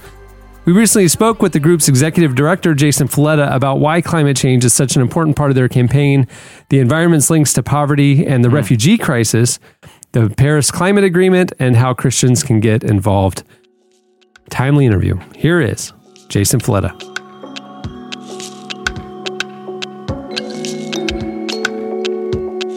I wanted to talk a little bit about the mission of the Micah Challenge to eliminate extreme poverty, but then also for a lot of people that may be unfamiliar, there is like a definite link between climate change and extreme poverty. So can you talk a little bit about the mission of the organization and how climate change plays into that? Absolutely. So Micah Challenge is not the typical Christian organization that most people are familiar with when it comes to doing international work to end poverty. And what I mean by not typical is that we don't actually do community development, disaster relief, or things like that. However, we work closely with those folks, and especially with people doing that kind of work throughout Africa, Latin America, and Asia. And Micah Challenge's unique role is that a lot of those people and pastors recognize that the work they do is simply not influenced by what they're able to do. It's influenced by these larger decisions and systems and structures made by governments and bodies like the UN and just those types of systemic decisions or policy decisions impact their ability to do things like get people food or literacy programs or maternal health programs or whatever it might be. And so Micah Challenge was sort of a result of that recognition, at the same time recognizing, wow, there's this whole piece of engaging with the poor and with injustice in Scripture that has to do with policy making and just challenging unjust structures that we as a church haven't really done a lot of in the last 50 years, 25 years, minus, of course, unique moments like the civil rights movement in America, some of the church's activity during apartheid in South Africa. So anyway, Micah Challenge does what we define as advocacy to end extreme poverty. And so we define advocacy as challenging ourselves, our leaders, to change attitudes, behaviors and policies that perpetuate injustice. And so, with all that said, we really have focused on human issues. We focused on HIV and AIDS. We did a large campaign over a couple of years on the issue of corruption in government and that sort of thing. And we did campaigns on malaria and what you just typically think of as like human issues. And then it was a couple years ago where climate change really rose to the surface as, oh my goodness, this is a human issue. And for me, it was eye-opening. Like personally, I wasn't that passionate about climate change until I heard directly from a farmer in Uganda how difficult it was becoming to grow crops, to predict when the rain would come, and how climate change was literally impacting his ability to feed his family. And so as an organization, we really prayed about it, thought through it, did a lot of research, and decided that, yeah, this is a really felt issue that is real and impacting millions of people's lives right now. The very same people that we have been trying to work with for the last, 12 or 13 years. And so if we want to take seriously our mission to end extreme poverty, we have to address climate change. For a lot of people, especially in like parts of the Western world, the idea of climate change, is even for them like a bit nebulous in that they hear like there could be sea level rise or, the different species could be facing threat and different coastal areas are under threat. But in terms of like their day-to-day life, it still seems like a threat that's kind of hard to materialize. But you talked about a farmer in Uganda who can't actually support and feed his family. What are some of the other threats that people who are among the most vulnerable are receiving because of climate change right now? Yeah, absolutely. That's a very good question. And just to point out, like one of the things that's sad to me now that I'm a part of this whole climate action movement is realizing that there has not been a whole lot of discussion or campaigning done on these very issues. Like climate change has been solely communicated about as a abstract thing or as a polar bear thing. Yeah. And don't get me wrong, like I love polar bears, totally. But I've been shocked at how little this information has been out there. So I'm really thankful you're asking. Yeah.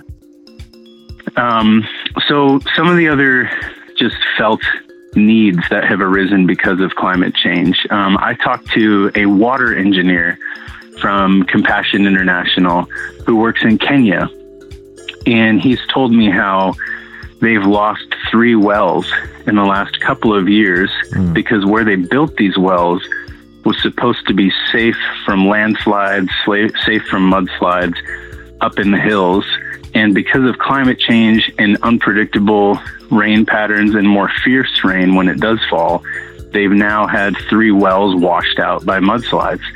That's the kind of impact that you kind of can't see until it happens, where erratic rain patterns or droughts or whatever they may be, when rain comes, it comes really hard and does things like wash out homes, wash out wells, contaminates people's drinking water. I was just recently on the phone with some of our partners in Peru, and we were talking about a campaign that we're working on together. And while we were actually on the phone, they were facing huge landslides in Peru due to more intense and heavy rains that are attributed to climate change, simply because as things get hotter, more water evaporates. So there's just a whole lot more rain coming down because of water simply evaporating more. And they were dealing with landslides, people losing their homes, that sort of thing. So really like water and food are 2 of the biggest ones. But migration is also another huge issue. As land that people have maybe lived on and farmed for a long time becomes unpredictable and unstable as far as generating food, people move. And with migration, there's always all kinds of sort of waterfall impacts of things that happen. People are more vulnerable to things. I spoke with an organization that identified and that works with trafficking victims, and they identified that a number of these people fell victim to labor trafficking had become victims simply because they left where they traditionally grew food for themselves in search of something better because it had become too unreliable, and in the end got pulled into labor trafficking. And so it's a very complex issue, climate change and how it impacts vulnerable people. We don't often have the patience to learn about complexities. We want to hear like a very simple problem with a very simple solution. And unfortunately, this is not one of those. But I guess what I have learned over the last few years of working on climate change is that this is a very, very real thing that impacts the lives of poor people, minorities. It impacts the lives of already vulnerable people across the world and in the United States. And I just feel this commitment and this duty to try and do whatever I can to address it. And I think that those in the church who learn the things that I've been fortunate enough to learn and see those things feel very similar. And so that gives me a lot of hope.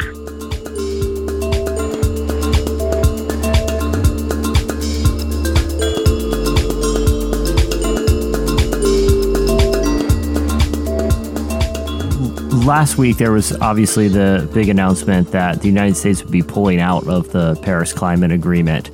As someone who, was in Paris while a lot of this was being discussed, can you talk a little bit about maybe some misconceptions that you've heard about that and just kind of maybe inform the audience of what the Paris Climate Agreement is and what the impact of pulling out of it could potentially be?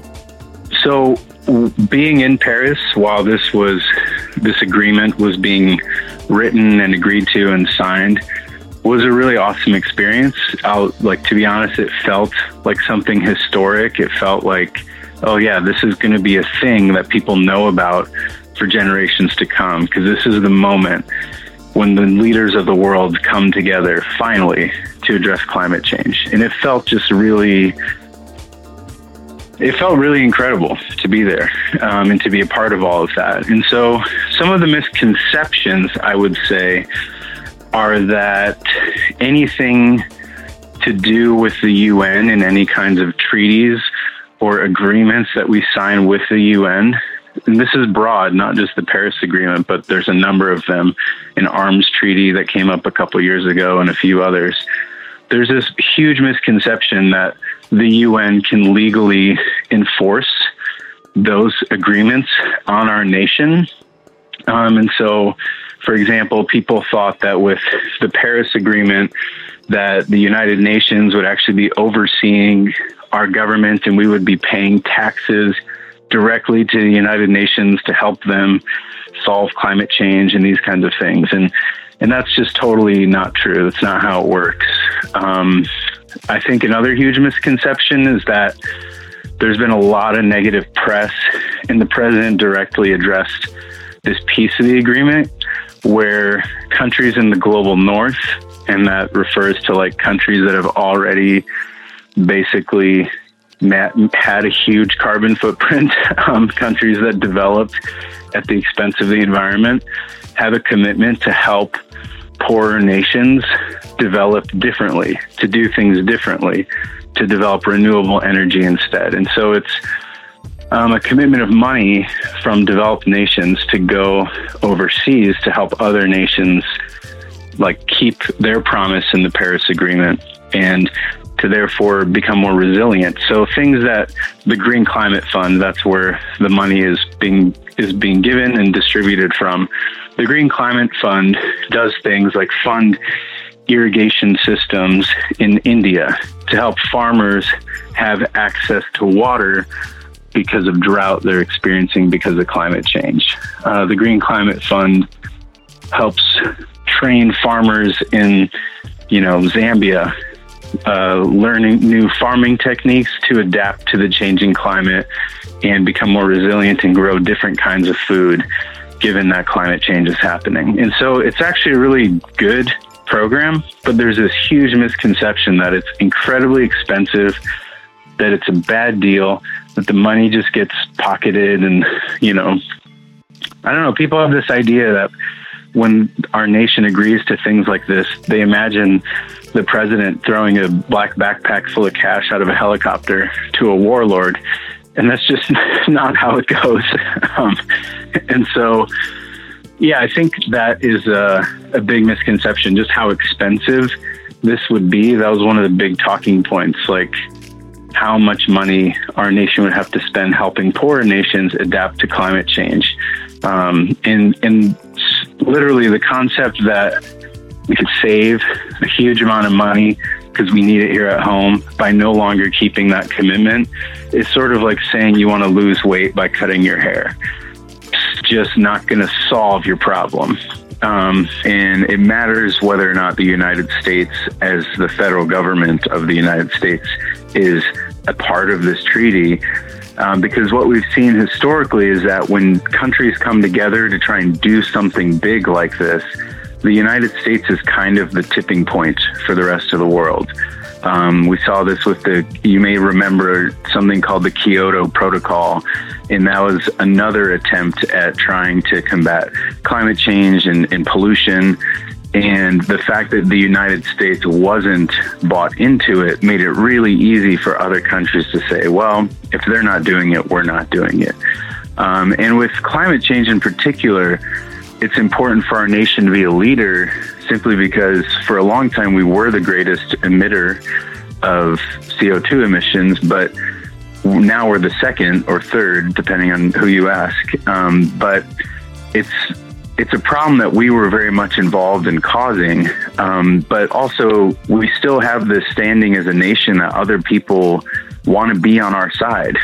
Other countries want to do what we want to do. And so it sends a really important message. It sent a really important message when the United States was a part of this and was contributing to the Green Climate Fund, which is a part of the Paris Agreement.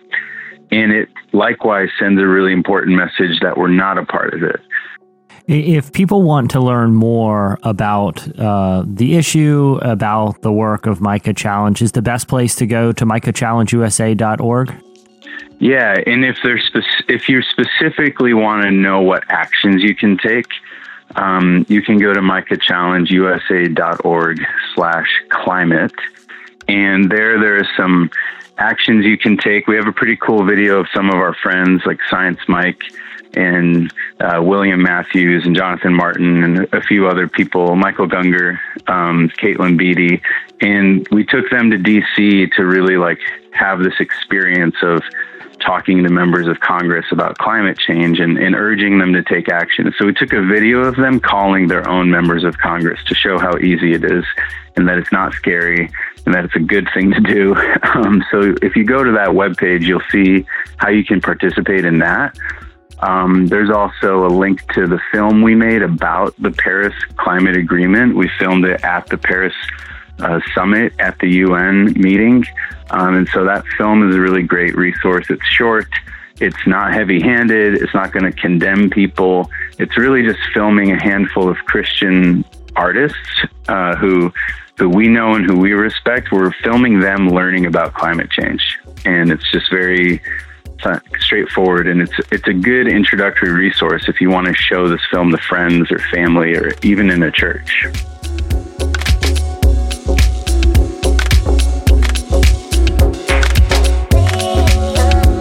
That was Jason Fileta. Stay tuned. Up next, feedback.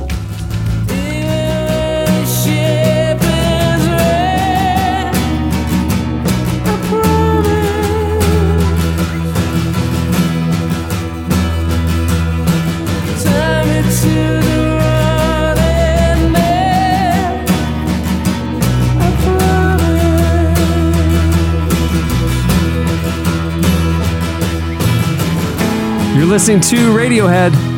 The song is I Promise from their album OK Computer, OK Not OK, 1997 to 2017. It is a 20-year anniversary of OK Computer. Can't believe which it. was among my favorites. Yeah, OK Computer and Kid A. Radiohead. Those are the two. Yeah. I love Those that are era. definitely the two. And they're basically doing a part 2 of OK Computer, which like they can. If you weren't as much a fan of their kind of bizarre stuff in the last 10 years, and artistically it was amazing, but like maybe it wasn't the album you want to pop on and just not exactly accessible. That's what I'm saying. Yeah. OK Computer. Chandler. This is them going back and kind of doing a part 2. This is the new Aunt Viv. Yeah. You know what I'm saying? This is the first one. This is the new Kevin James's wife. Oh man. Yeah, of Radiohead. That's interesting. Wow. What that with means. OK Computer, I don't know. But that does. Yeah, I think you got something. I was a late bloomer to Radiohead because you remember, there was a time in your development where like black people didn't stray very far from what we considered black music, and so I was a late bloomer, and I just remember accidentally stumbling upon OK Computer and being like, What have I been missing? Yeah. You know what though? Yeah. You discovering Radiohead or discovering OK Computer is like an indie kid, a hipster kid discovering Jay Dilla. How did I not know this existed? Yeah. Yes. You know what I mean? Yeah. There you go. It's true. All right. It's time for your feedback. Before we do feedback, we do corrections and apologies. I actually would like to apologize for playing the dance song 57 times last week because that was me. I don't think you should apologize. I shouldn't? No, I called. I said that earlier. I said the Do song not out loud. apologize You for that. played it, and then you played it 49 more times. Okay. This is your job. Great. All right. I just thought it was really funny. Yeah, I thought it was great. Play it That again. was funny too. All right. So it's time for your feedback. Last week, we asked you for your funniest accidental autocorrect story. We were just, I don't even know why we were talking about that, but that's the question. Yeah, either way, there were some funny responses. Yeah, there you go. You guys hit us up on the podcast episode page at relevantmagazine.com, and you also tweeted at us. There's a couple of tweets we can't read, but here are a few of our favorites. Well, let me just say this. There's some of these we can't read. There's one that's too funny not to, but I'm going to throw a disclaimer. So in case you got one of the little ears, you can turn it down for like 10 seconds, but that's not this one. So Eric Odom said, I guess like jokingly, he was texting someone, I hope you die, which is a weird thing to text someone, but it all worked out because he claims it auto-corrected to I hope you dance, and the recipient happened to be very inspired by the text, so that's good. Eddie, are you going to read the Young Life one? No. I don't think I can read that one. Yeah, I don't think we can read that one either. I read it too because I was like, Young Life. Young Life. No. You can't ever text that to a Young Life kid. I don't want them to be Okay, speaking fired. of that, I'm going to read one that is borderline inappropriate. So if you have little ears, it's not like I'm going to swear or anything, but if you're uncomfortable with them, mute it for like 20 seconds and come back on. As a teacher, I have, so she's a teacher. I was teaching a 6th grade Christian studies class, and I signed a paper summarizing Paul's experience on one of his missionary journeys. One of the poor students filled out an entire page by asking about Paul going to reach all of the genitals instead of the Gentiles. That's funny. You know, it was hard. I can't. Like, this was an interesting question because I'm done. I can't read any of the rest. You can't read any of them. But it was by far the most entertaining. Yeah, for us to read. Yeah, they were great. We just can't say them. So yeah, people should go. And you should go and like do a search in our timeline for at Relevant Podcast and then check that out. It's really funny. And look for the one about noon. Yeah. Just look for the one about noon. That's my favorite. I don't know how this one happened real quick. That his dad was texting his business partner, and his phone somehow auto-corrected the name Gary to the word fart. Like, how does that happen? Because you can go by the F. If you can get Y's by the a T. friend's phone or your mom's phone or something like that, you can put in there. Yeah. Change this word to that word in the system settings. And so there's all these pranks where kids did that to their moms and she's like freaking out because she's trying to like type their name and it like changes it to a curse word and she didn't know why it's happening. And right. Some of those are really funny. But dude, there's another one that I don't. Some of these I can't read. They're hilarious. But let's just say the phrase rhetorical analysis got cut off 4 letters too short. Yeah. Oh, no. All right. Well, go check out last week's feedback. It's time for this week's editorial question of the week. Hey. Well, earlier we were talking about TV shows for some reason. And that, of course, Jesse, he's been waiting 11 years for this moment to bring up his his longtime frustration with the slightly small basketball court from the Fresh Prince of Bel-Air. Goodness. No, it's dramatically small, Cameron. Do you need a reminder? I can send you some clips. No, I know. It's a racquetball court, man. I know. Yeah, we got it. But we got it. It got us thinking. We want to know from you things from shows or movies that you saw growing up or even recently that were either they swapped out Aunt Viv or they, shrunk the cord or they did things that TV shows and movies did that you can't unsee and kind of ruin the thing for you. Yeah. Right. Or Eddie's Lisa and Screech thing. Right. Like, come on. That's never going to happen. Yeah, that's never Here's gonna another example. I used to love Family Matters. It was like one of my favorite shows. The Stefan Urkel sci-fi twist. Messed up. Done. I'm not going to believe it. He didn't build a machine that mutates his genes in the basement. I'm sorry. This was not a sci-fi show. Here's why I respected it, though. It's the reverse Aunt Viv. I think the star of the show was Jamal White, right? He knew the star. Yeah, he knew that he was the guy. He comes up for contract renewal. He's like, I'm getting out of my puberty age. I'm not a cute little dweeby nerd. I want to show that I'm a real actor. I'm going to show my range. I want an alter ego, and they're like, no, that's ridiculous. And he's like, alter ego or I'm walking. And they said, fine, you're Stefan Urkel. And I think he strong-armed the showrunners into doing it. He was pretty smooth. To show I can be non-Urkel. Oh, he was cool. Yeah, little piece of trivia about him and Eddie and his little brother Spider. I don't know if y'all remember the episode Spider. Yeah. Oh, wow. So they were all related. They actually went to West Covina. They went to high school in West Covina and Nogales High. I played against Eddie's little brother Spider. That dude can hoop, and so can Steve Urkel. Them dudes can hoop. Well, Steve Urkel right now is a sports journalist. That's his actual career. Well, this is all very interesting. Jaleel White. Good for him. I'm disappointed Propaganda. back in that era there weren't more Harry and the Henderson crossover episodes. I would have loved to seen it. Harry and the Hendersons. No, that was airtight. Nothing wrong with that. They show. have the whole sitcom is a Sasquatch that lives in the backyard. Right. It's absolutely perfect. Yeah. All right. So we want to know those things that TV shows and movies did that have gotten on your skin. You can't unsee it and kind of ruin the thing for you. Hit us up on Twitter at Relevant Podcast. You can also post yours on the podcast episode page at relevantmagazine.com. Can I ask a quick question? Am I imagining this plot or did it really happen? Was there an episode of Harry and the Hendersons where the dad got sick and Harry, the Sasquatch that is living in their backyard, had to go to work for him in disguise? Did that happen or am I imagining? Well, it happened in real life. Or is that a spec script that I wrote for the show? That's a spec can't script. remember. I think that's in your dream journal. Spec script. I think it's volume 3 of your dream journal that one happened. Many thanks to our show's sponsors for making this episode possible. Remember, you can get $30 off your first week of deliveries by visiting HelloFresh.com and entering offer code relevant30 when you subscribe. I would highly recommend it. Also to Warby Parker, you can head over to warbyparker.com/relevant to order your free home try-on pairs today. Love Warby Parker. Great value, great style, and they always donate a pair of glasses to someone in need when you buy a pair. So I love supporting companies that do great stuff, and I love that they support this show. So please go support them. Many thanks to our guests for joining us. Hillsong United's new album Wonder is out today. Go get it. Also, thanks to Jason Fileta from Micah Challenge. You can learn more about their work and get engaged at micahchallengeusa.org. Relevant Podcast Network shows are in full swing. Shauna Niequist show, the Red Couch Podcast with Propaganda and Alma. So good. The New Activist is in full swing now. We got 2 of the 3 here with us. We just missing Shauna. We would have had the whole network here. The whole deal. It would have been like a big crossover episode. Go over to where you... It really would have been. Podcast. We could have plotted it like someone else. Yeah. And we have a lot more shows in the pipeline throughout the year, so stay tuned. You can find out all about all the shows and these shows by going over to relevantmagazine.com/podcast. Hey, and while you're there at the site, subscribe to Relevant. You can get, I think it's 25% off right now. I think we're extended the Memorial Day sale. So we love the support, and I think you'll like the magazine. On that note, we'll wrap it up. I'm Cameron Strang. I'm Eddie Koffoltz. I'm Chandler Strang. I'm Jesse Carey. I'm Propaganda. We'll see you next week. I cannot tell who is my friend.